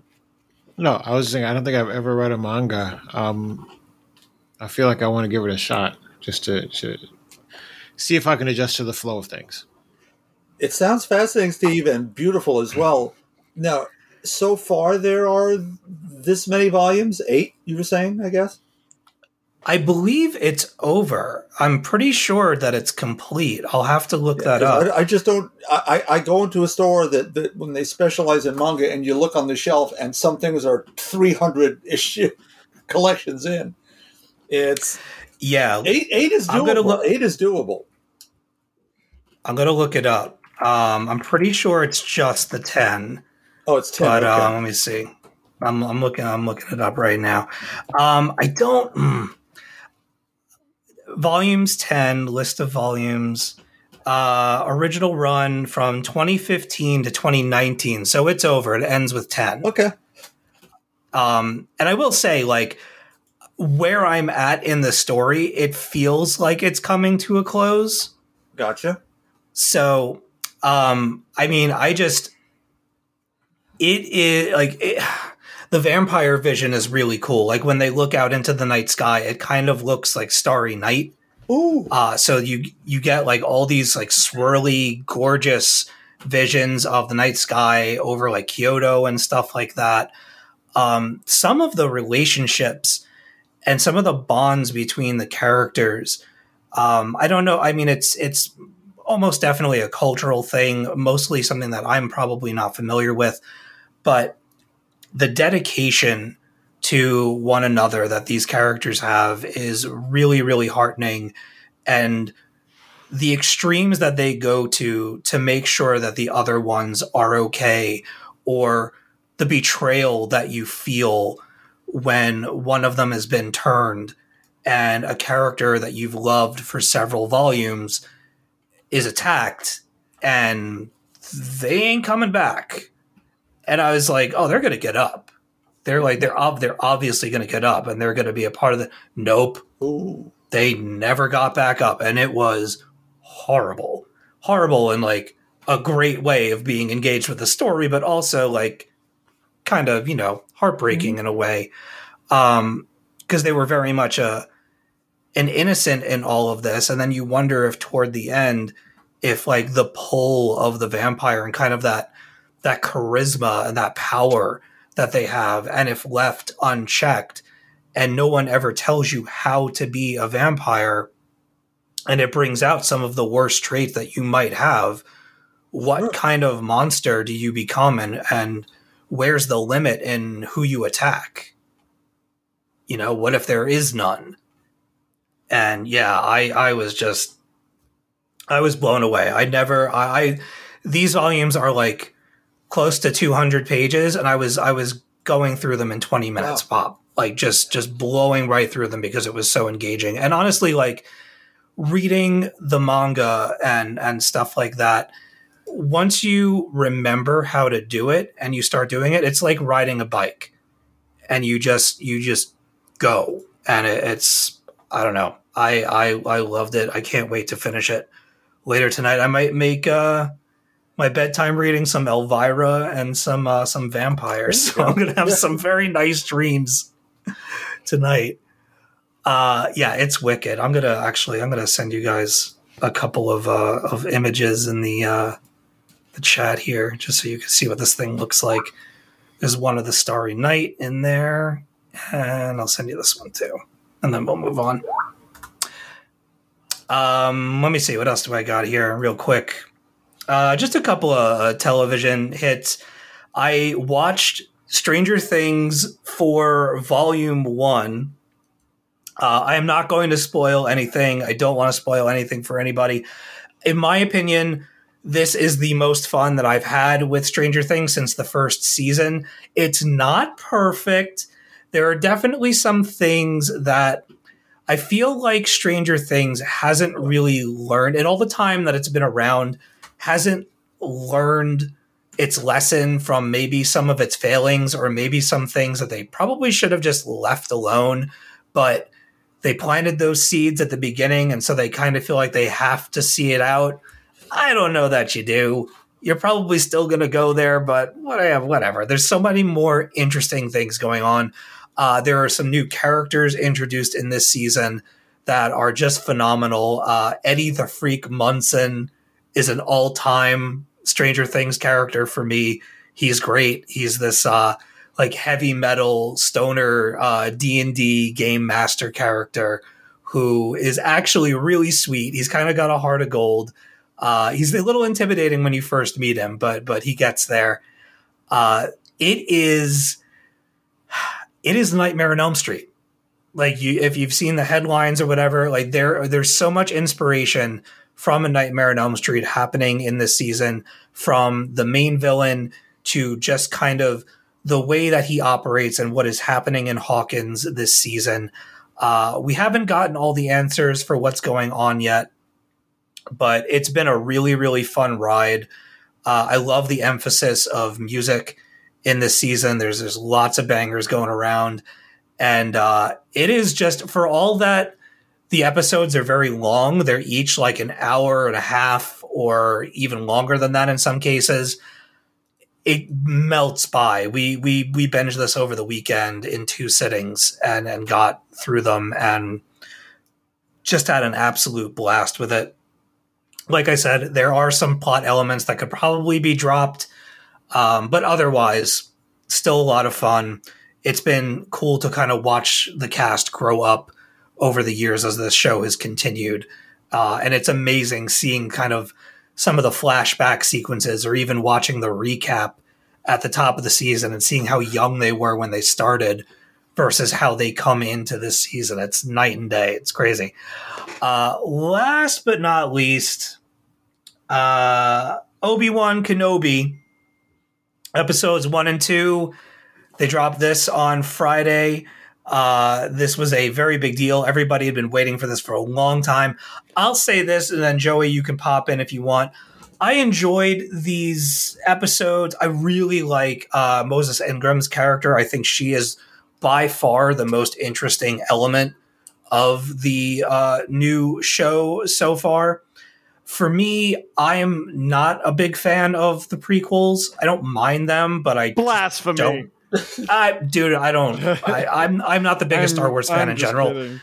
I just never saw the big deal with Ewan McGregor's Obi-Wan Kenobi. Like, people really, really, really love him. Yeah, I think when you're wading through a shit field and someone gives you a cup of pee, you'll take the pee, I guess. What? I think that Ewan McGregor was a shining spot in the prequels, and that's why people really like him. Probably. Yes. My metaphor needs work. Yeah, I like it. My favorite thing about these Disney Plus Star Wars shows, I like getting to see the other parts of the Star Wars universe. I am so glad that we're out of those core movies and we're exploring more of these either familiar planets or new planets and new places. The like Blade Runner-y city setting that they have for the second episode of this season, I thought was very cool.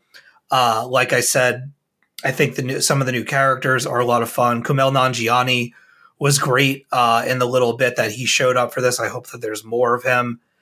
And it's cool. It's a little funny how they've been doing the Star Wars stuff for a while, that it's kind of starting to feel a little bit on rails, but it's still a really fun ride regardless. Yeah. So that's my little assessment of that show. It's a good time. I'm looking forward to watching more of it. So starting with Obi-Wan. Mm-hmm. I love Obi-Wan Kenobi. Great character. On Marvel Unlimited, it's like they have one of the banners that's like, read Obi-Wan Kenobi, the series, right? And it's like, I'm pretty sure there's only one issue of that. You click on it, there's only that one issue, which was an awesome issue that we read for one of our award shows way back when. But I love the character. I do like the prequels a lot, metaphor aside.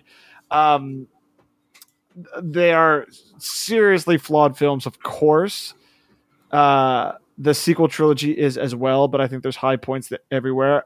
Your comment about the on the rails thing is very interesting because I think that because they've handed over the reins of this like Star Wars expanded universe basically to Jon Favreau and Dave Filoni, like all the shows kind of seemed the same. You know, like the Mandalorian, the Obi-Wan Kenobi, the Boba Fett show, and then you go into the I love that you couldn't even remember the name of it. The Boba Fett show, the Clone Wars, all of these shows are using similar characters, and all of these Disney Plus shows in particular, the live action ones, because they're using the same technology, they all look the same too, you know? Now with that said, I really enjoyed it and I had a really good time. And I know that there are like particularly younger audiences. I work in a school and a lot of the like younger kids, like middle school age kids, freaking love Mandalorian and Obi-Wan and all this stuff. So they were, I think it's doing its job. I think it's telling really fun stories. I really enjoyed both episodes. But to your point, none of them are really risk-taking, kind of groundbreaking shows, you know? But I'm having a good time. Stranger Things, the episodes are too long. I got through 3. I enjoyed them.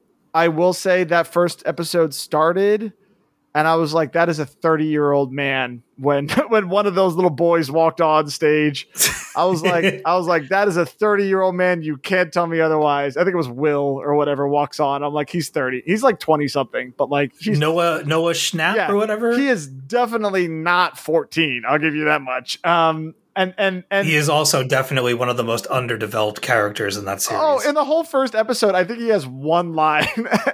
But anyway, like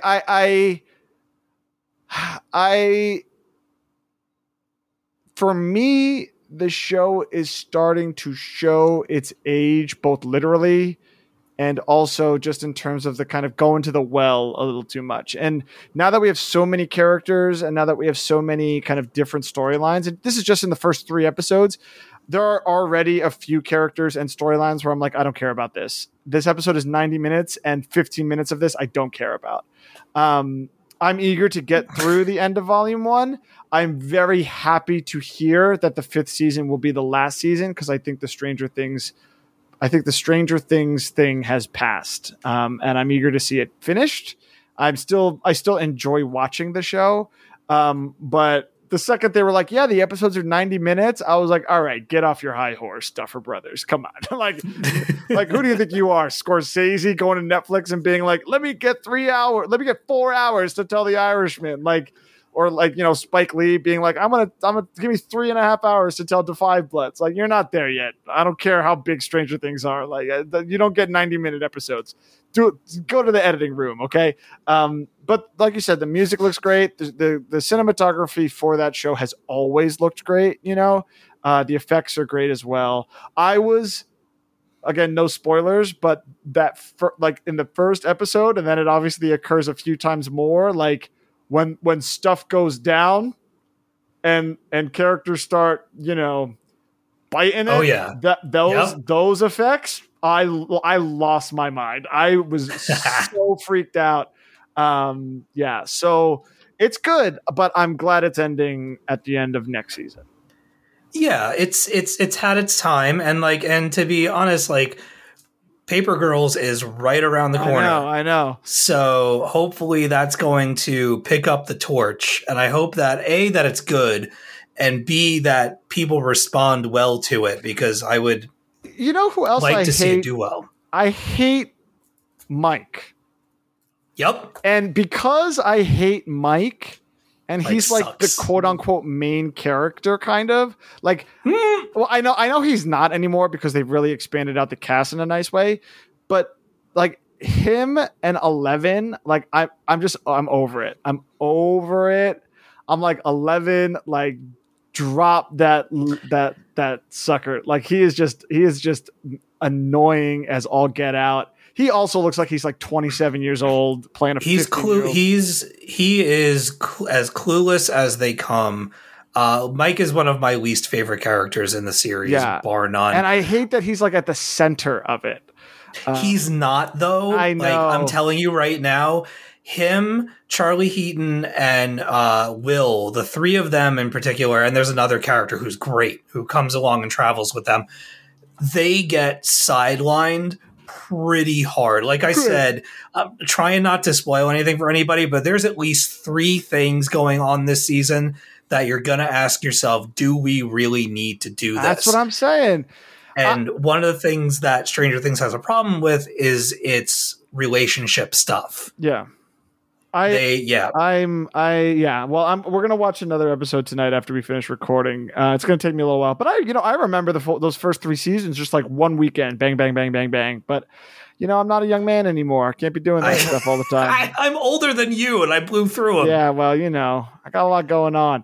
I also don't want like a Game of Thrones situation where like the last season that cast is just there because they're contractually obligated to be there, and watching this season I'm like don't you guys have other things that you want to be doing than Stranger Things? People are waiting, man. Yeah, people wait on their Stranger Things, they wait on their Cobra Kai. That I don't get. You don't get the Cobra Kai hype? No, maybe it's just a generation thing. My parents are also like, Cobra Kai! And I'm like, okay. My mom loves Cobra Kai. That's what I'm saying. Like they love it. They love it. I like it. I watch it. Yeah. It's good. It's good. It's all right. I don't know. I met Ralph Macchio a couple times. Anyway. Go watch The Northman. Northman is fantastic. All right, that's it. I've talked enough.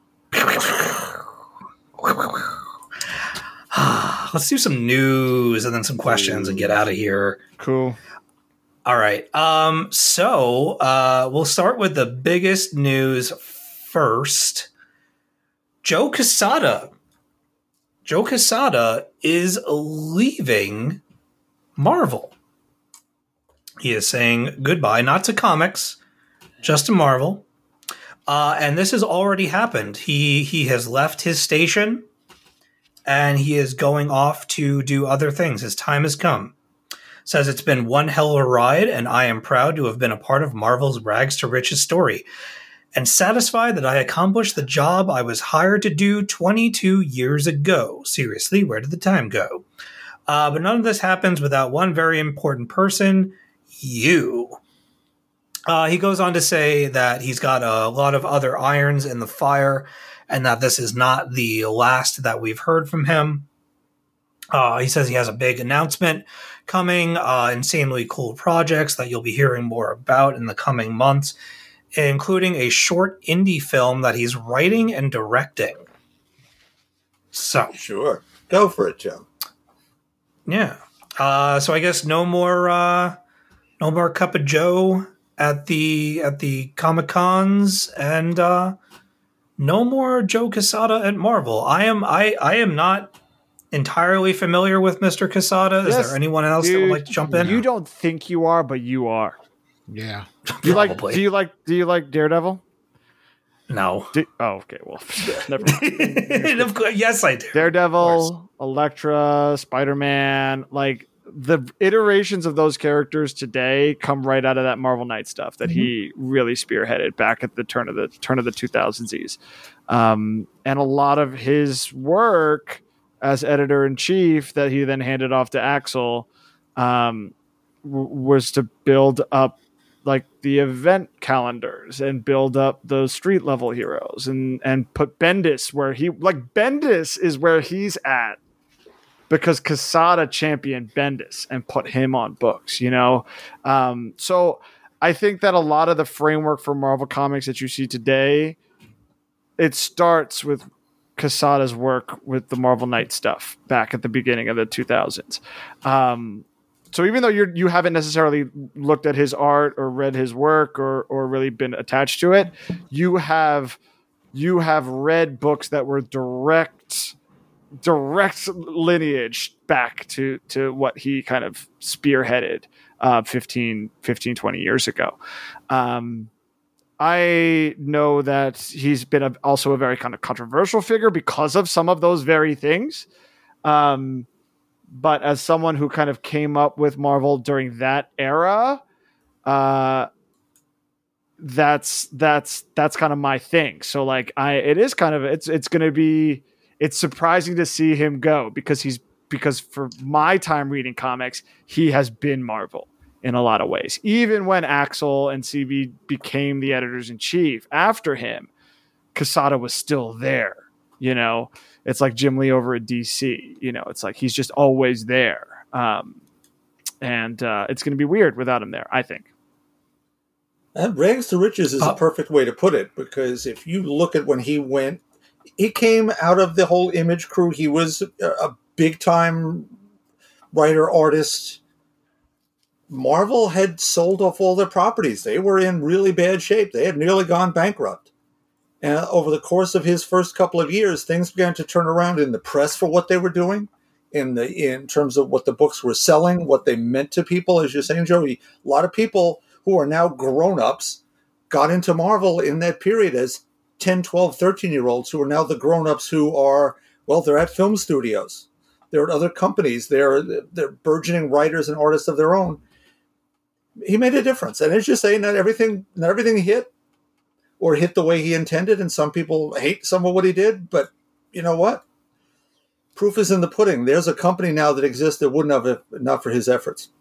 Yeah, like Marvel Knights, Spider-Man One Day More. So it's like, you got ups and downs, it's pretty tough.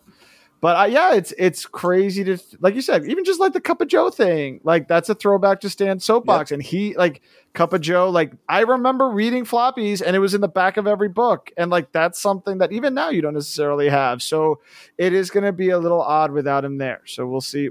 I mean, best of luck, man. Like we'll see what he's got.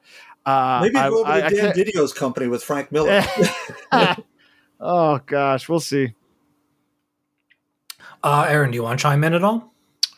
It's interesting. I am going to miss, that presence. I mean, I will be honest and say I never read all the Daredevil stuff in the back, but I don't know. I feel as though Joe Quesada is, synonymous with my experience at NYCC, because so much of the news that I would gain, of what was coming next with Marvel and all that stuff would come out of his Cup of Joe at NYCC. And that's kind of how I was introduced to him and sort of began to see his presence throughout the company. I'm curious because maybe I didn't read far enough, but I was skimming through the article trying to understand, well, what specific, they always give the press stuff as to what they're going to be doing next. But I wonder what it was about this specific time, in Marvel that, led him to leave. But I can legitimately say I'm going to miss his presence, and I'm hoping, that it doesn't have a too detrimental of an effect. But, I very much appreciate what he brought to the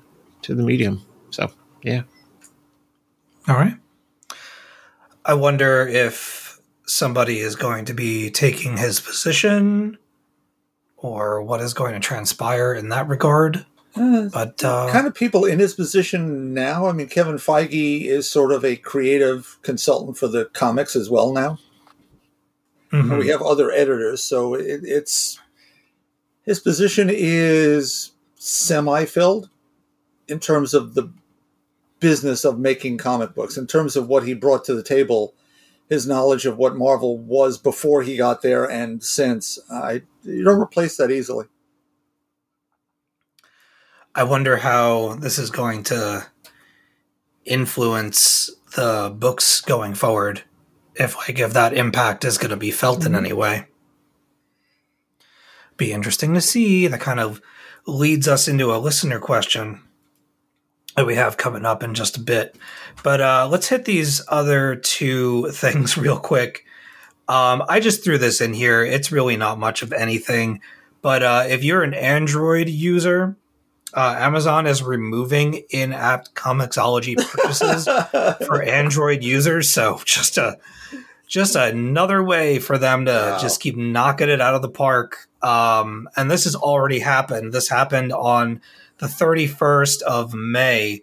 Android users will no longer be able to buy comics, graphic novels, or manga, or subscribe to Comixology Unlimited when using the Comixology app with an Android with the release of the app version 4.0. So what do they do instead?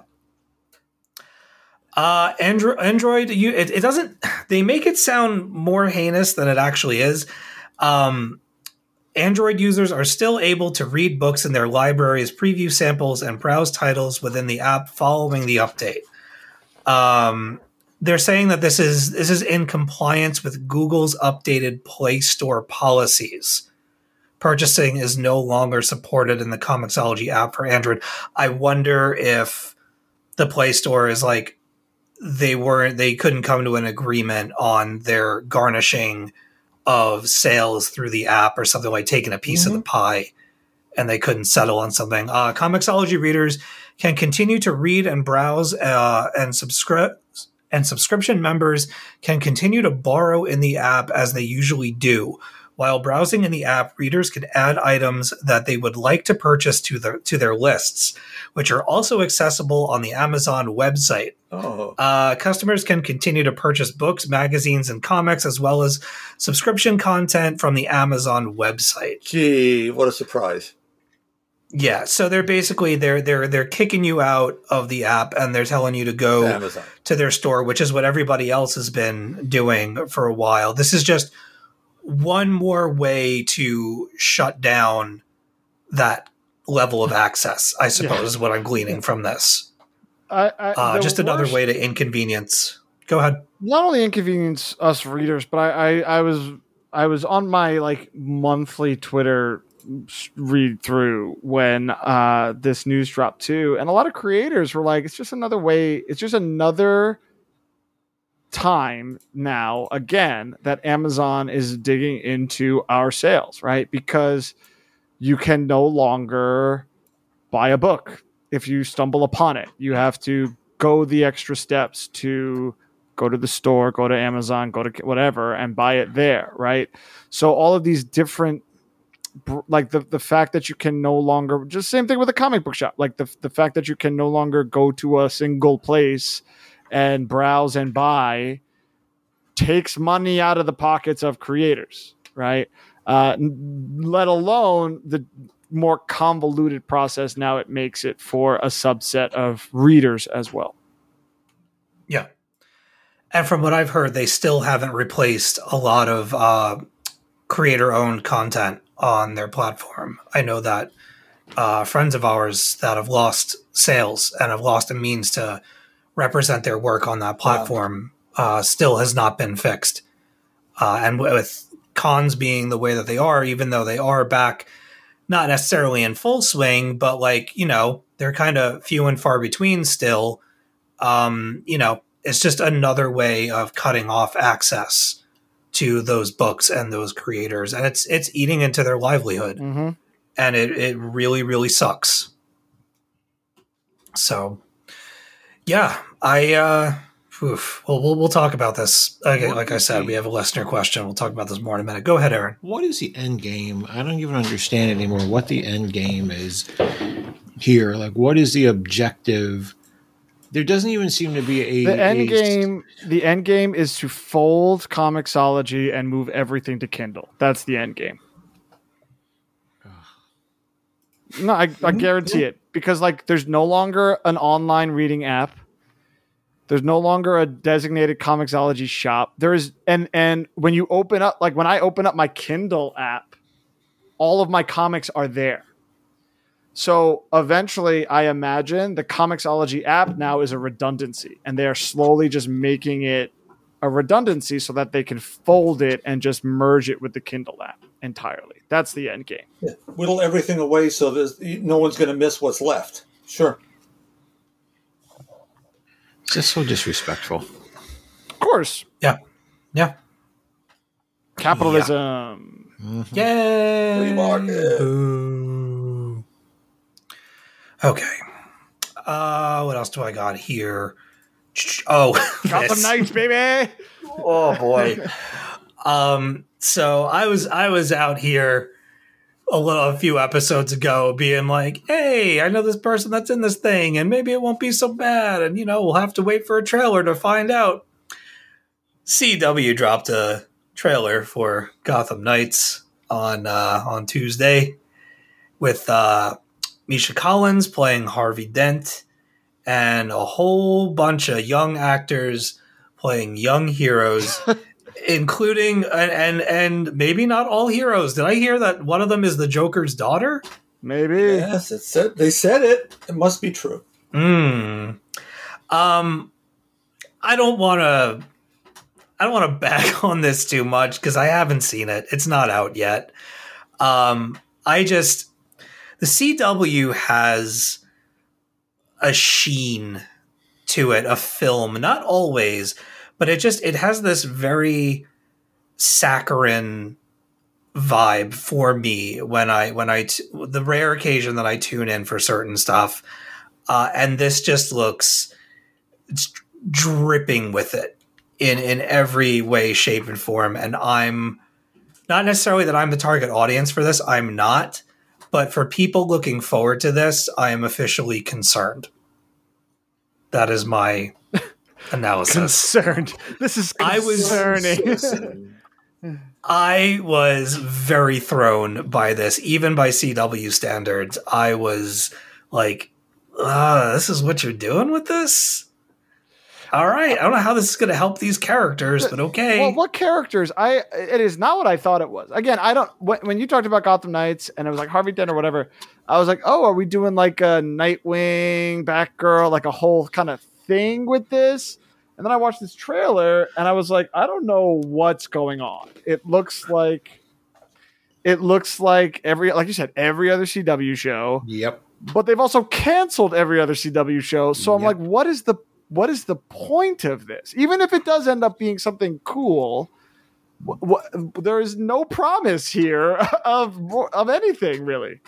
I often wonder if what goes into the CW black box is what comes out. Because to your point, Steve, when you say it's saccharine, I don't know if it's as much saccharine as it's a very hyper stylized approach to doing television. Yeah, I could totally be using the wrong word. Go ahead. Where it becomes really less about the content and more about the visual, and what the visual is going to try to impart upon the viewer. It rarely offers anything new in its delivery, and when it doesn't last. I mean, I look at Black Lightning, which was a part of that universe, but had a very different sort of stylized approach to it, that got a very limited run. But everything else sort of has this sort of, I don't know, Arrow / Gossip Girl / approach, I don't know, to it, that honestly, when you marry that to a property that you've historically been excited about, it does sort of take away from your expectations of how well it's going to hit. Because I feel as though there's more of an approach to what can be something that you will be able to snatch a couple of scenes from and make a really stylized commercial, and not often delivering. And then also, I really sometimes believe that, except in rare occasions, Superman and Lois, I do believe that they sometimes write themselves into a corner from like episode 1 and then spend the rest of the show's run trying to write themselves out of it. And not always successful. Mm-hmm.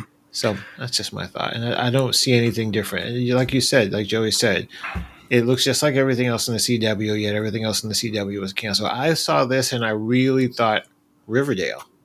I really did. Mm-hmm. I'm not even trying to be funny. I really thought Riverdale, which begs the question, well, why then did you cancel Riverdale? Because this is in Gotham City. Gotta make room for the new kid. Look, I totally get that there are diamonds in the rough when it comes to the CW. I think the Superman and Lois show that I've seen of it anyway has been excellent. I was having a lot of fun with Stargirl when I was checking that out. First episode was a little rough, but it settled in real quick and was just a lot of fun from then on out. But yeah, like I don't know. It's got an attitude to it that I just don't know that it's for me anymore. I'm a, 41-year-old dude sitting around judging these 20-somethings running around as superheroes. Like, clearly this is not for me. So, I don't know. I wish everybody the best. I hope that CW can find a way to either build themselves back up or just port everything over to HBO Max and take advantage of not having the handcuffs on you when it comes to wanting to do, like, I don't know, Euphoria level teen content if you want. Yeah, but I also don't want that, to be clear. DC seems to want it, but then they end up doing the CW hey, stuff. never forget Bat and Cat on the Roof. Remember that? That seems like a long time ago. I don't know. The jury remains out. We'll have to wait until this airs. I was quite surprised by how quickly they churned out this trailer. That stuff must all be from the first episode, because they just went into production for this thing not too long ago, unless they've been filming it in secret. I have no idea. But anyway, Gotham Knights coming at you. Let's move on. Let's do some questions, and then we'll get out of here. So we pulled one of Brian's questions from the email from last week. Brian, if you're listening, we are going to save your X-Men question because our John's not here. So we're gonna wait for him to come back, because of course he's gonna want to answer this. But I alluded to this before. Brian asks, where do you see the comic industry in 5 years as well as 10? Will it be 100% digital? Will weekly floppies still be the main way to get comics, or is mostly everything going to be initially released as trades or graphic novels? There are a lot of sub-questions to this, layers, if you will. Will there be a rise in indie comics, or will there be a market saturation from the big two? Will there even be a big two anymore? Will DC and Marvel stop publishing comics and focus on either media? Will Disney buy DC and a few other indie publishers while their wallet is out? The future is uncertain indeed. Can I go first? Yes. Okay. Here are the answers. No, yes, no, no, yes, no, no. Okay. You sound like Princess, what was it, Miriam or whatever from History of the World Part 1, choosing her partners for the orgy. Do you remember that? Well, I, being serious, we've talked about some of these things in the past. 100% digital, don't think so, because the numbers don't suggest that'll happen. Will it be more digital? Yeah. So weekly floppies will still be the main way to get comics. Some new companies may emerge who want to do the other model. Let's put all our books out at once. We'll binge. But I think you still have a couple of thousand stores and 100,000 to 200,000 people who depend on those stores and their weekly books. Will there be a change in that? Yes. Will it begin to flow differently? Yeah, but even in 10 years, nah. I predicted 5 years ago, I guess, that the indie comics would split with the big two. But the big two have muscled them out of the marketplace with event and covers and such. I would have told you that you were looking at where Image and Dark Horse, Boom, Dynamite, all these companies were Dark Horse were making inroads that they could have. They were at one point, a third of the industry, and that's way down, and that's too bad, because there are good books over there. So no, market saturation, yes. Big two. Will it be a big two? Yes. AT&T is as a big dumb corporation, but they're not so dumb as to close off all that intellectual property. They're not selling that to Marvel. Yeah, not gonna happen. I agree with Bob on most points. I do think, maybe not in 5 years, but I would say maybe in 10, I think floppies will be a relic of the past. I think that there will be a shift to, those shops will still be around, and they will be selling not exclusively, but primarily trades and trade-sized books. That's what I predict. Especially as we move more towards digital, and quite frankly, publishing moves more towards collected multi-issue kind of storylines anyway. Something that Quesada actually really pushed for at Marvel. But anyway, Marvel saturates the market. That's their means of upping their sales numbers. DC has seen it's no longer a big two.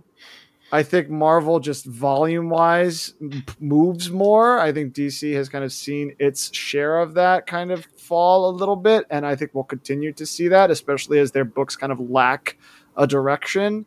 And people are turned off by them and they really can't get a foothold in the zeitgeist, as it were. I do think that your indie publishers are going to find and help to push the growth of the continued growth of the digital marketplace. And even though those numbers might not be as reported, I actually do think that your independent publishers, your smaller publishers, are going to continue to enjoy more and more growth over the next 5-10 years in a digital sphere. Also, in their bookstore sales. Yes, of course, exactly. But as big bookstores close, which is also happening, that's why I think a lot of those trade sales and collected edition sales, I think, are going to start phasing out floppies. And because I think that the production of floppies is going to become cost prohibitive for independent smaller publishers, and you might still get floppies from a Marvel or a DC. But I actually think a lot of those smaller publishers are going to start moving away from floppies, start moving towards releasing trades, and pushing digital single issues. That's what I predict is going to happen, and that's what this question's about. What is it going to look like in 5-10 years? But that's what I think. All right, Aaron, do you want to run through some of these and give your opinion? Yeah. I'm going to be very streamlined. I don't see floppies going away in this next 10 years or so. I think that's going to be a generational thing. I think as long as a generation of those people who love to go get their floppies exists, there's going to be a market for them. I think when those people, and it's going to sound very morbid, die off, then probably that's going to shift to some degree. I also think, however, it's going to be very difficult for any indie organization to pop up and make too many inroads in the industry, in the medium, because I think right now all of it is very much linked to movies and other visual media. And I think as long as those things keep promoting the big two and the big two properties, I think that's going to sort of edge out any indie from becoming exactly that, sort of something that is underground and able to be sort of the hot thing from people who are in the know. But I don't see it sort of, unless you find yourself again like a Walking Dead or something like that. I don't think that's going to happen. I honestly don't care about Disney buying DC, because I think honestly there's when you get to a certain level, a certain size of an entity, it all becomes homogenous to me. There's no difference. The influence of corporate on creative things is the same regardless of who's at the helm of that corporation. So I don't know if that really matters from the perspective that we're looking at. That's just sort of like a quick hits of things. I feel it's evolving. I don't feel like things are going to go at that. I don't think 10 years or 5-10 years are going to be quick enough for things to completely go away, but I don't see, as we are all looking at, having just talked about the trailer, as we are looking at those things continue to sort of pop up all over the place, whether they're successful or not, I think it's going to shift away from the original medium, as we are seeing more of the stuff that comes out in this sort of in the visual medium in the movies and television being rolled back into the series, the comics. But that's just my thoughts. For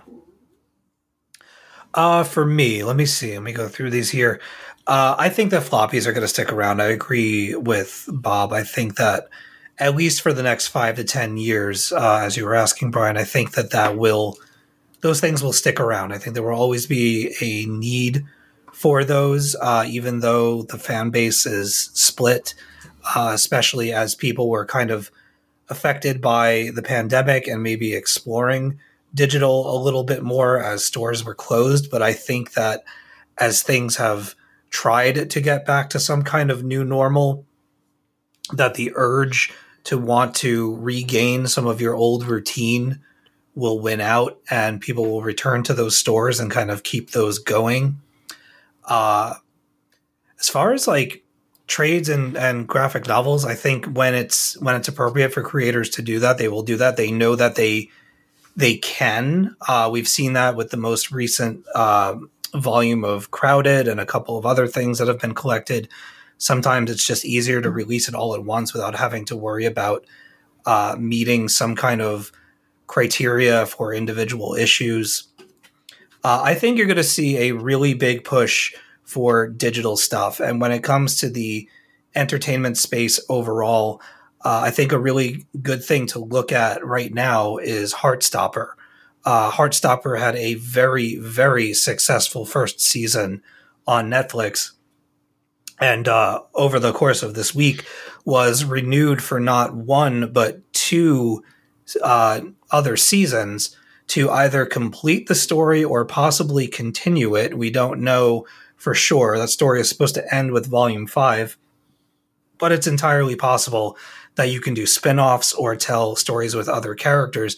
But my point being is, with that being as much of a success as it is, it's only a matter of time before something like Webtoon starts to get tapped for other projects of the like. I would not be surprised if you see more and more stories over the next year or so of those properties being scooped up for television or film adaptations. There are so many stories and so many creators and things that are just ripe for that sort of thing. And I think that that's going to increase as the digital space becomes bigger and bigger. I also think that you'll see more of an effort from the big two and places like Boom and possibly Image push in those spaces because they are so popular. And Webtoon has been around forever, but is just kind of coming into a bigger spotlight within the last 2 years or so. It's gaining a lot of traction in places that it wasn't before. And I think that that's going to have something to do with the trends as well. I would not be surprised if you see more known creators going over to those platforms, even just as an experiment or a one-off. As far as Disney buying DC, I don't think so. I think that they're going to continue to try and figure it out and see if they can't get their piece of the Marvel flavored pie at some point in their future. They might be facing an uphill battle, but I think they're going to keep fighting it because it's a very stubborn company, and they're going to keep switching leadership, and they're going to keep trying new things. And eventually, I think that they're going to get there. And I'll be really glad when they do. So that's I guess that's all I've got for that one. Do we want to move on to the next? All right. Sure. Thank you, Brian, for sending that in. We appreciate it. This last one comes from Robin. Without superpowers, which villain, not from a horror film or a show or a book, freaks you out? For example, for me, that villain is the Borg Queen. I had to watch season 2 of Picard during the day so I would have enough time to process and move on to prevent having nightmares. Although with episode 3, I found listening to a repeat to one of your shows in the evening offered further help. Thanks, guys. Robin wrote some other very sweet stuff as well in their email. So thank you so much for that, Robin. Without superpowers, which villain freaks you out? All right. So I love villains. I don't get freaked out by many villains. But if you're talking about villains without superpowers, one villain that absolutely terrifies me and can often chill me to the bone if written really well is Lex Luthor. I was going to say the exact same thing. Yeah. Lex Luthor for so many reasons, but if I had to boil it down, you know who he is. You know the power he wields. I would say that a lot of the real life figures that remind me of Lex Luthor aren't as intelligent as he is, but they certainly think that they are. And they certainly wield a similar power. And I think that that's what frightens me about Lex Luthor the most, is that he's a villain that if you're twisted enough and if you have the ego for it, he is a fictional character that someone can aspire to. And I think that that is absolutely terrifying. There are some truly terrible, terrible people walking this earth.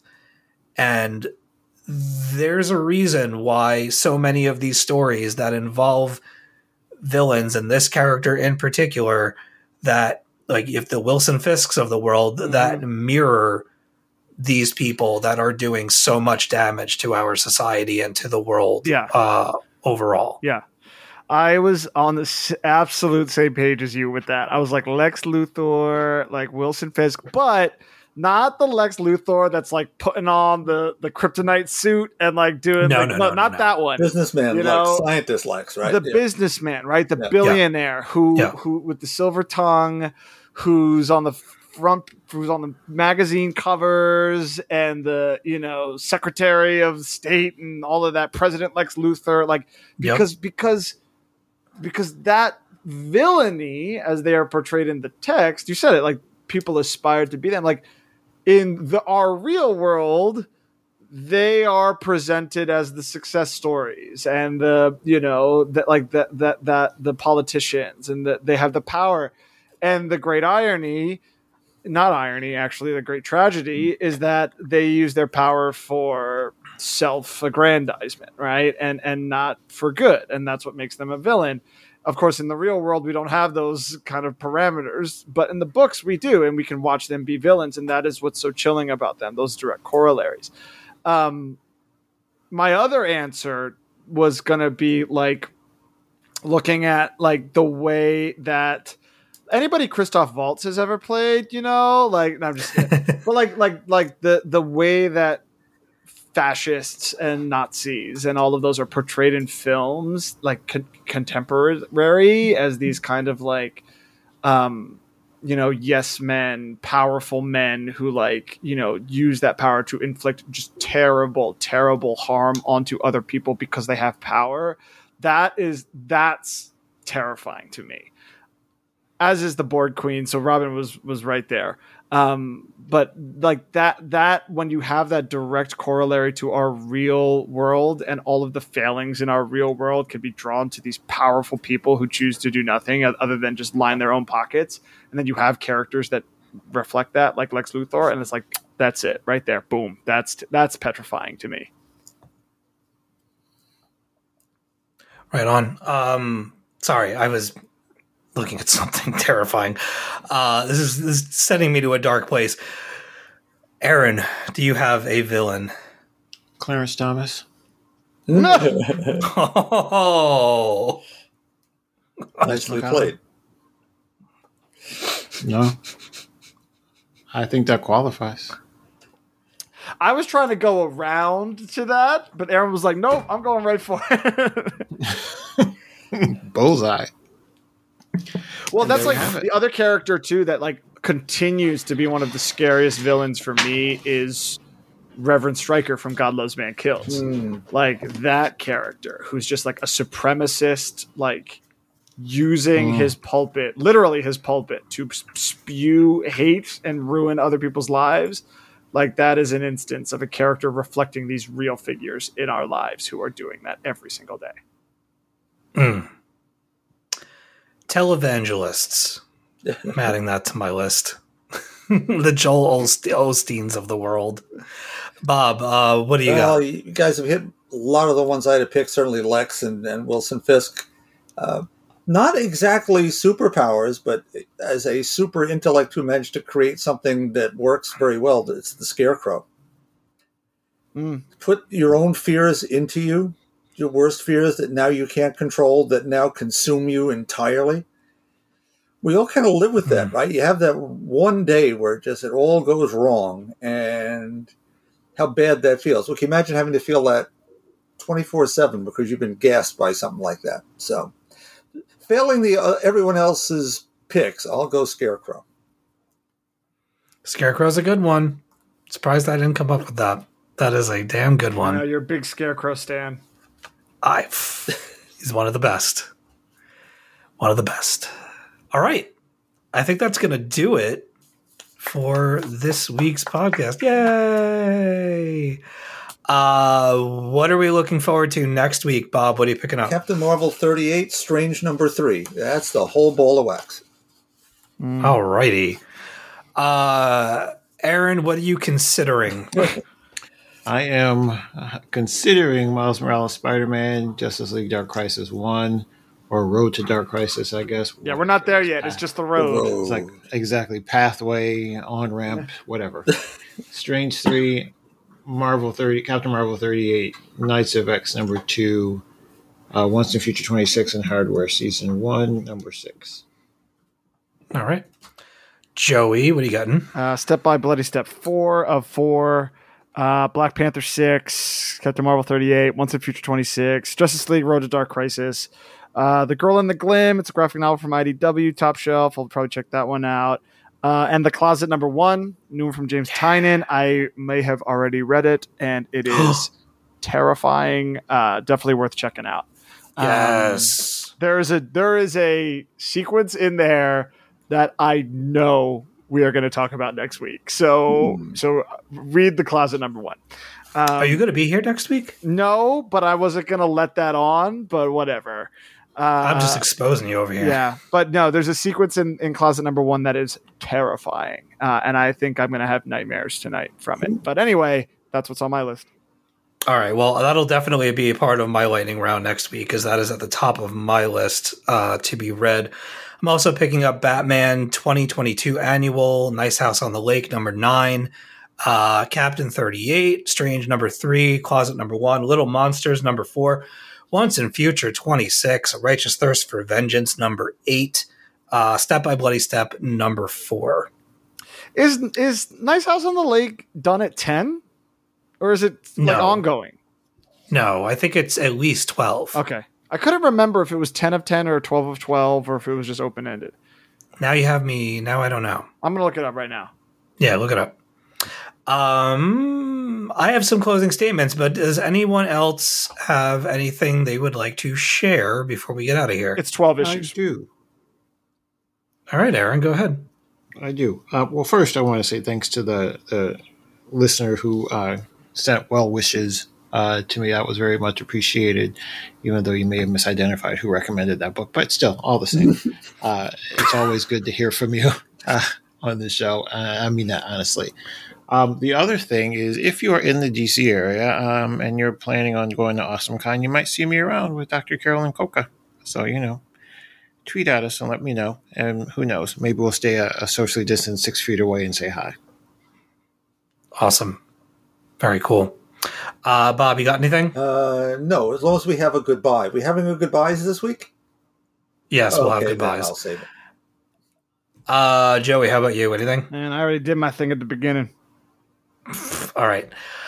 Little bit of self promotion while we were doing this podcast. I just noticed that Gotham Outsiders dropped the episode that I guested on for Batman the Imposter, talking about that with Chris Carey and TJ over on their show. It is a fantastic conversation, if I do say so myself. I was there. We had a ton of fun talking about it. And if you like that story, or you just like Batman in general, or you just like quality podcasts, you should go and check out Gotham Outsiders. And their issue number 22, it has me on it. And I also give my full pitch for at least 2 Batman comics that I would write. And I went through like panel by panel for one of them. It was pretty epic, maybe a little obnoxious. I don't know.